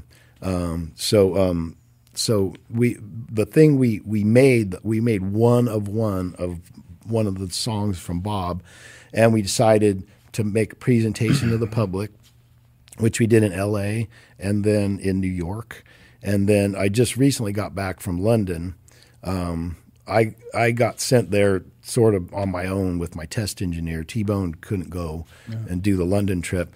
So, and that required me being at, because we were going to auction this disc off, I was literally set up with my own exhibit in Christie's auction house in the middle of London, and I was a DJ for like 10 days. And you were playing that? For like hoity-toity high-end client. Thing is, T-Bone is very art conscious, very benevolent to the music society, and like a lot of the reason behind this is to achieve the ultimate best sound you can out of something, and B to sort of be able to have artists explore this format to revalue their own music, where they've been, predicated through the vendors and the streaming services and the public what they can charge for their music.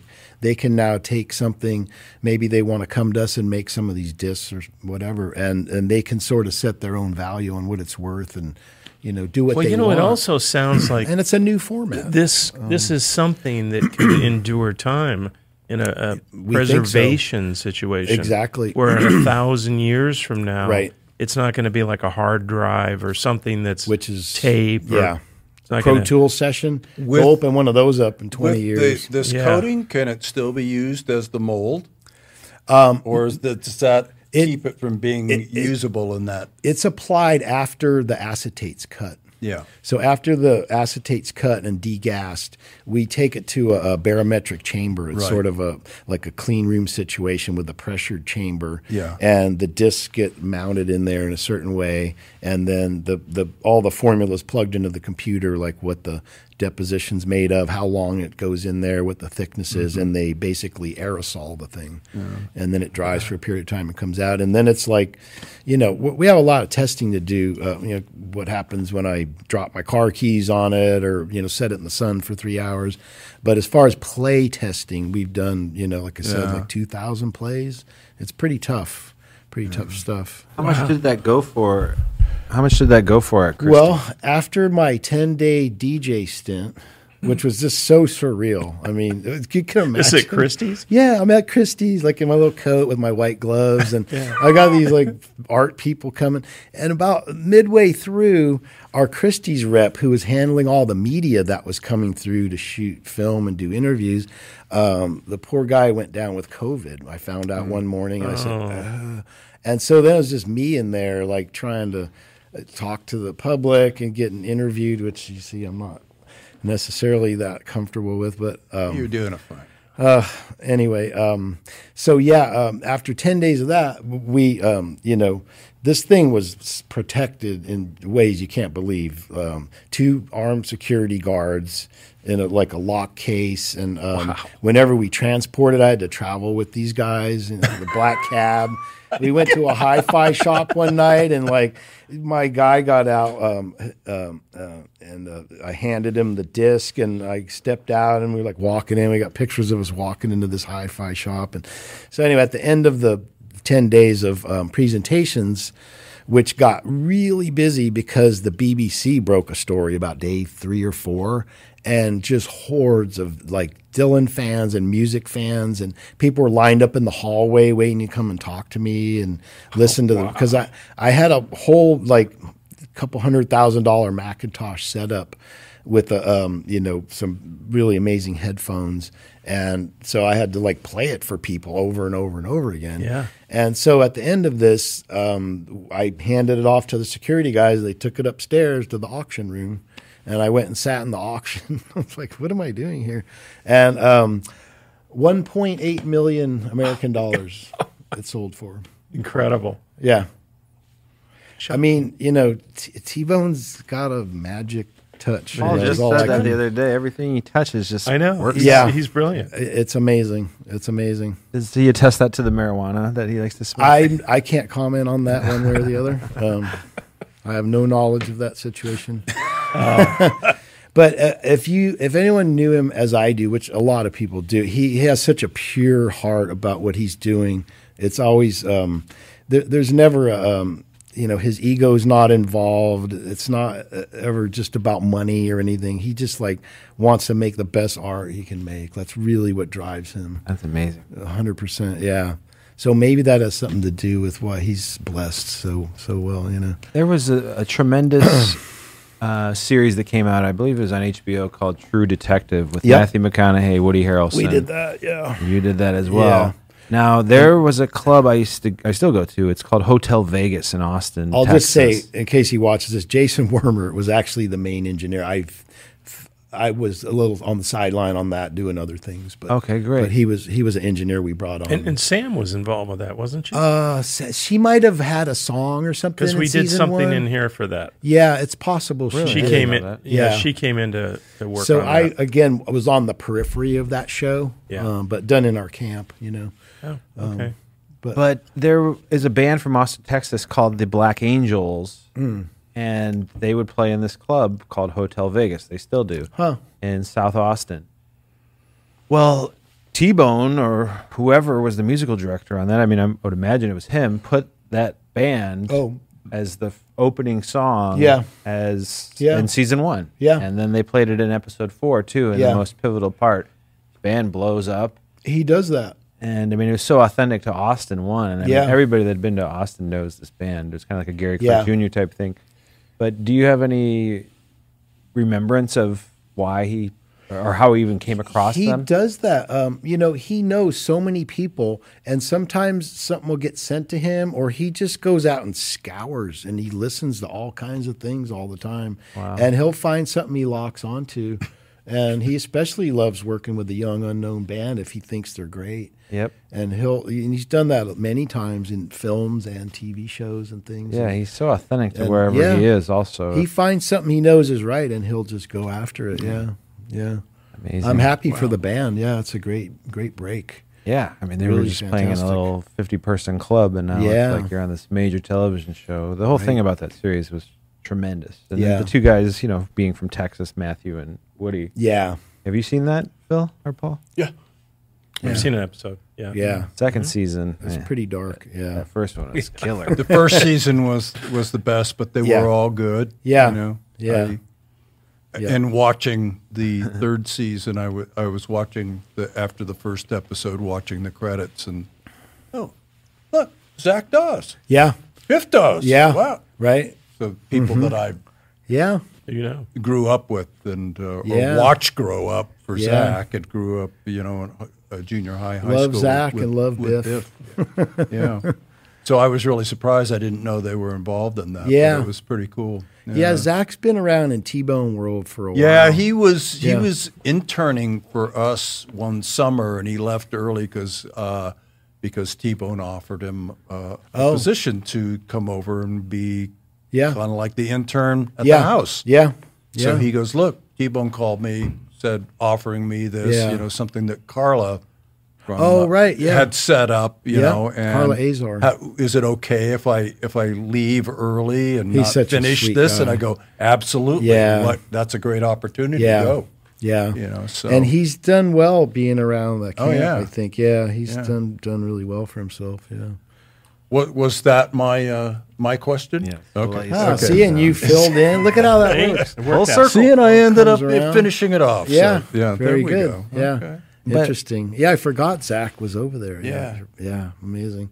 No, I think what I was going to ask you about was I remember talking to you a long time ago, and this was one of your first trips to Nashville, and you were telling me you learned so much going and recording there and learning all these techniques, not just from engineers, but from the musicians who have been doing it for so long that they can give you tips on engineering mic placement, and this is the best mic for this amp or this guitar and things like that. And then going and doing Raising Sand there and with that cast of people that must have been really special. So Nashville's another world where like there's so many serious cats there in all aspects of things, and you know I could tell stories. I don't want to drag the interview out if we're wrapping up, but maybe volume 2. Yeah, volume 2. But I have some amazing stories about doing Oh Brother, because I not only had I never worked on a film before doing that, I'd never recorded a bluegrass band in my life, you know, which goes into what you were saying about just learning stuff by going down. So you get a whole new education on recording acoustic instruments. Yeah, for sure. Yeah, for sure. And a huge appreciation of ribbon mics and things like that. Yeah. Met a lot of good people down there, and really great. All right. Yeah. Well, this is tremendous. This is the 60-year anniversary of the studio. I know, for being a public studio, and amazing. The engineers, the producers, the runners, staff that worked over those 6 decades, you know, coming back in here to share stories, so it's documented forever. It's better than writing a book. It's better than doing a series. I mean, we can go on forever and ever because there's just endless stories. When I saw the first thing I think I noticed was you were saying with the console thing. I was like, oh my God, this is great. And there's all this amazing information about the studio. And then there was the one where you did an interview just about the studio itself. And I was just hooked from there. I was like, this is great. Thank you. So glad you guys are doing this. It's important. It is. It's to very document. Important. Yeah. Because it's really knowledge is. That's evaporating. And you must have just gone back and done such digging since you started the series, right? To figure out facts it kind of has a life of its own. You know, we start to find things out that we'd forgotten. And then we kind of dig into it. And well, it was just about Van Halen originally because Eddie passed away. That's kind of what sparked it. So is that really what the impetus of what? Yeah, wow, amazing. And Dweezil Zappa was kind of helping out for a minute too. But he's like on it, man. My God, I was listening to him. It was like, whoa. Yeah, he's crazy. He's a great guy too. But the Van Halen stuff, and then I was like, why don't we just do this on every It's room? legendary, yeah. And we were up in the tape vault looking at things, and there's just so many, every inch of this place has history on it, and it's so original and authentic. If you could go there, like some of the Disney stuff. Exactly. Oh, yeah. Tootie's trumpets, Tootie's trombones. Come on. Yeah, I know. Well, I was so glad to get those albums when I worked here. It was like presented to me, and I played the crap out of those. I love horn music, and something served me well that whoever knew, you know, just knowing how to record horns. You didn't work here in my area anyway and not know how to record a horn section. Like that was like mandatory. That's cool. That's what Josh said. And that's Bruce Botnick. Yeah. On trombone record. Yeah. He engineered those? Yeah, he engineered. Yeah. He engineered the trombone record. I don't think he engineered the trumpets. The trumpet record. Yeah. And also finding the pictures, you know. I'm just like a hawk looking for these pictures online, but also from people and like the stuff Paul has in storage, or, you know, Tootie's in Studio One conducting an orchestra in 1961. Oh, wow. And sharing is that with online? everybody. I put some of it is. few of them on our Instagram if you follow Instagram. We're doing a Louis Armstrong record in here with him. You know? Amazing. For Disney. Wow. One of those pictures is actually, they made a copy and it's hanging in the traffic office. Oh, if you want to take a look on the way out. I do, yeah. Yep, absolutely. Tootie, man. Well, if it wasn't for him, there wouldn't be this. And you've kept it going, though. You don't give yourself enough credit. Yeah, it's 2022. Sure. You could have sold this place or done something else with it in 1993 when Mike was here, and it's still 2022. And that is amazing, Paul. That you it's still going. That's your passion, you know. Yeah. That's why this place is so good. You can't just run a studio like a business and have it have soul and meaning and, you know, do all this great art.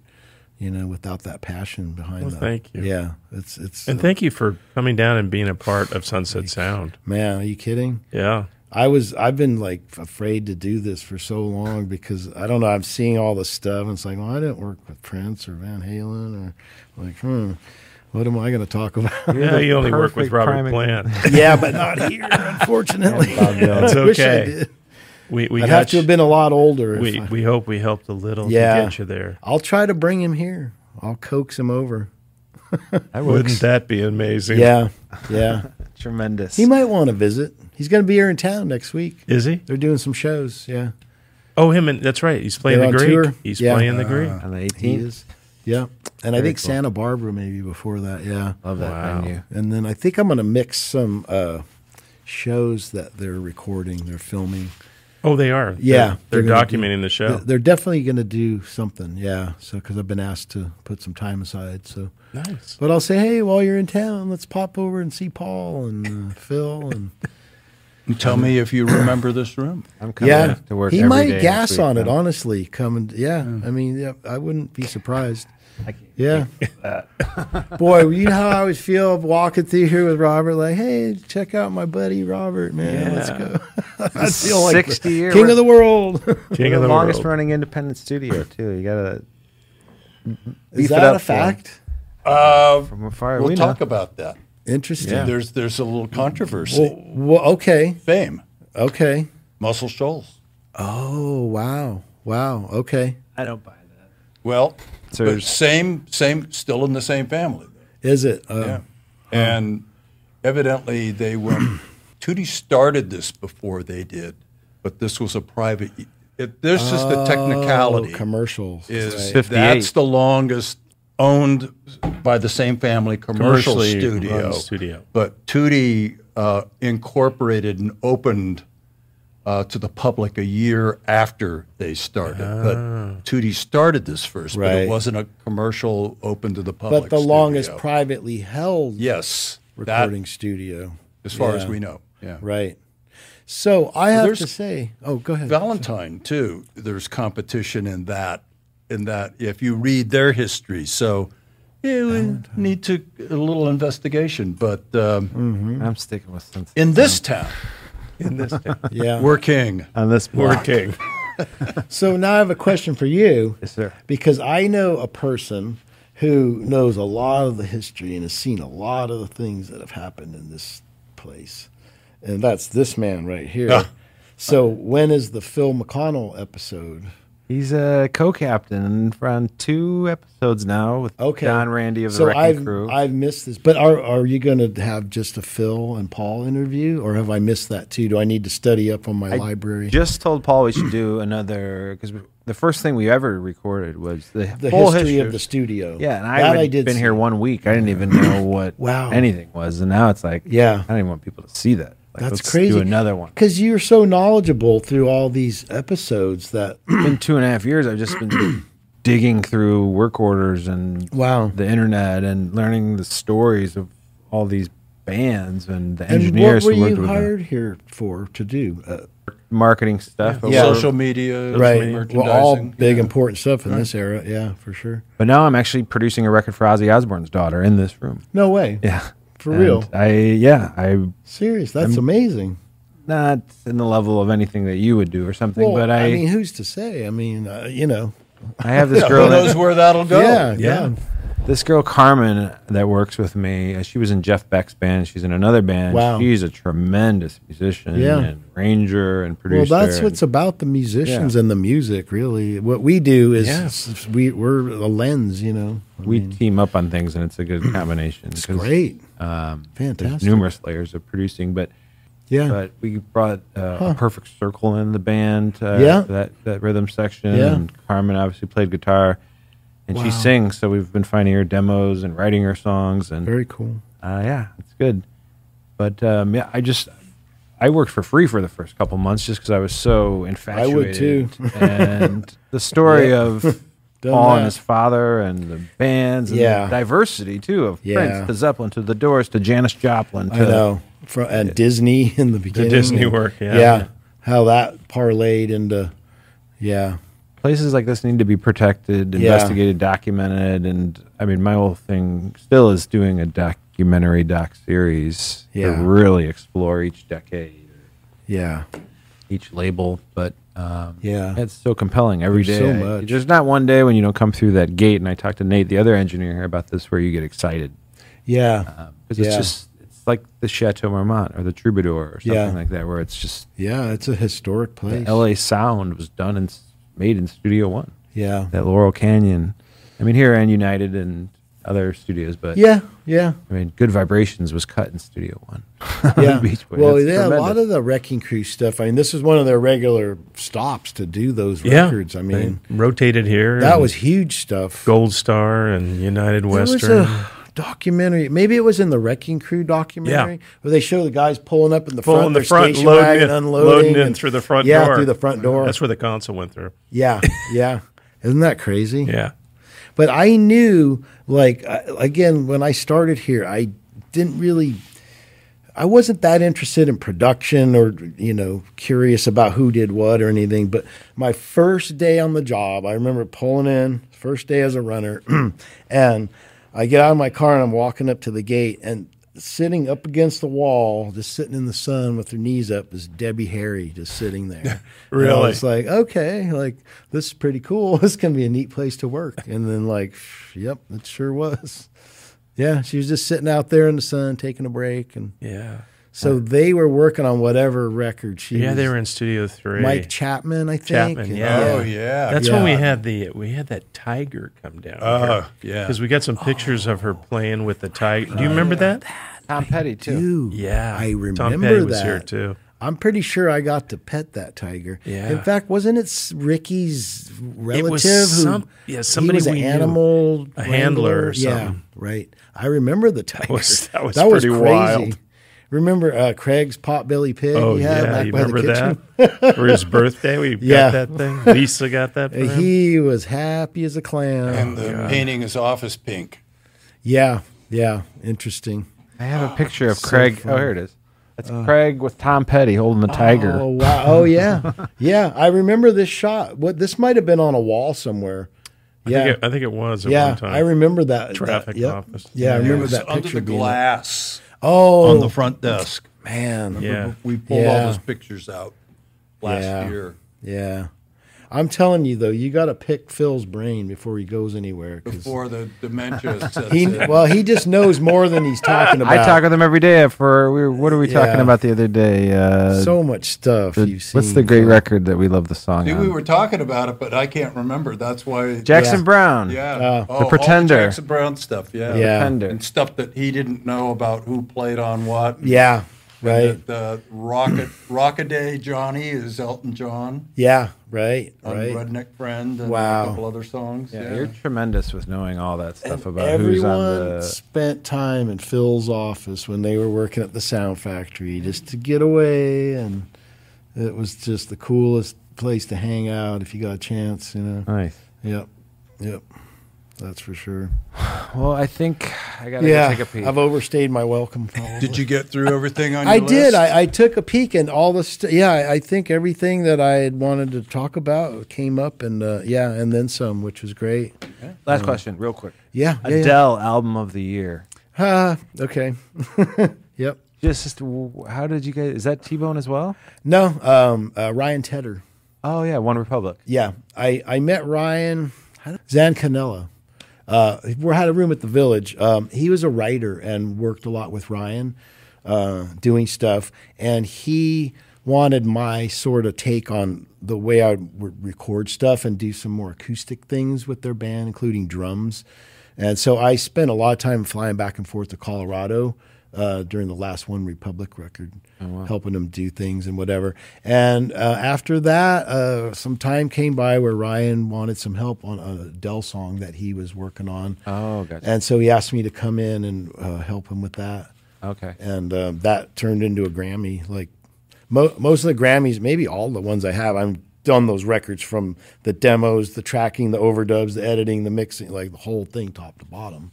That one, just like, it was. Yeah. They bring Ryan Tedder in all over the place. They brought him in here for Michael Bublé. Yeah. Him and Greg Wells. He's a crazy talented guy. It's just like really musical. Great soul, great guy. Took great care of me. That's great. Yeah. Love Ryan. Yeah. Well, thank you so much, Mike. My pleasure. Fascinating to speak with you. Mike. This is the whole dynamic of the show. I'm not worthy. I'm not worthy. Prime example of But you are. Yes. Man. The Sunset Sound runner to engineer story. Yeah. Yeah. So all you runners out there, remember, just keep working hard and keep learning. Don't give up. But it's those guys, the ones that don't give up are the ones that carry on, Go the extra mile. And that's what keeps perpetuating the studio. And if I have any wisdom, as you're coming online and going to maybe get hired, it's about half of your talent. That's what's important. The rest of it is about your personality, your vibe, how comfortable people are with you. You could be the most talented guy in the world and have a jagged vibe, and you're not going to get the work, So just, always be considerate of that, Our runner, Farouk, is actually an assistant engineer. He looks like he knows a little bit. Sound on this right now. Yeah. The audio better be good. Yeah. But, a lot of young kids coming up. There's so much competition and so few studios now. So, True. But what a better place to grow up, learn, meet people, learn from the greats, You could work at the small studio and be a first engineer in a month, or you could come here and make a career, So that would be my final parting thoughts. Thank you so much, Mike. Yeah. Thanks for having me, guys. Okay.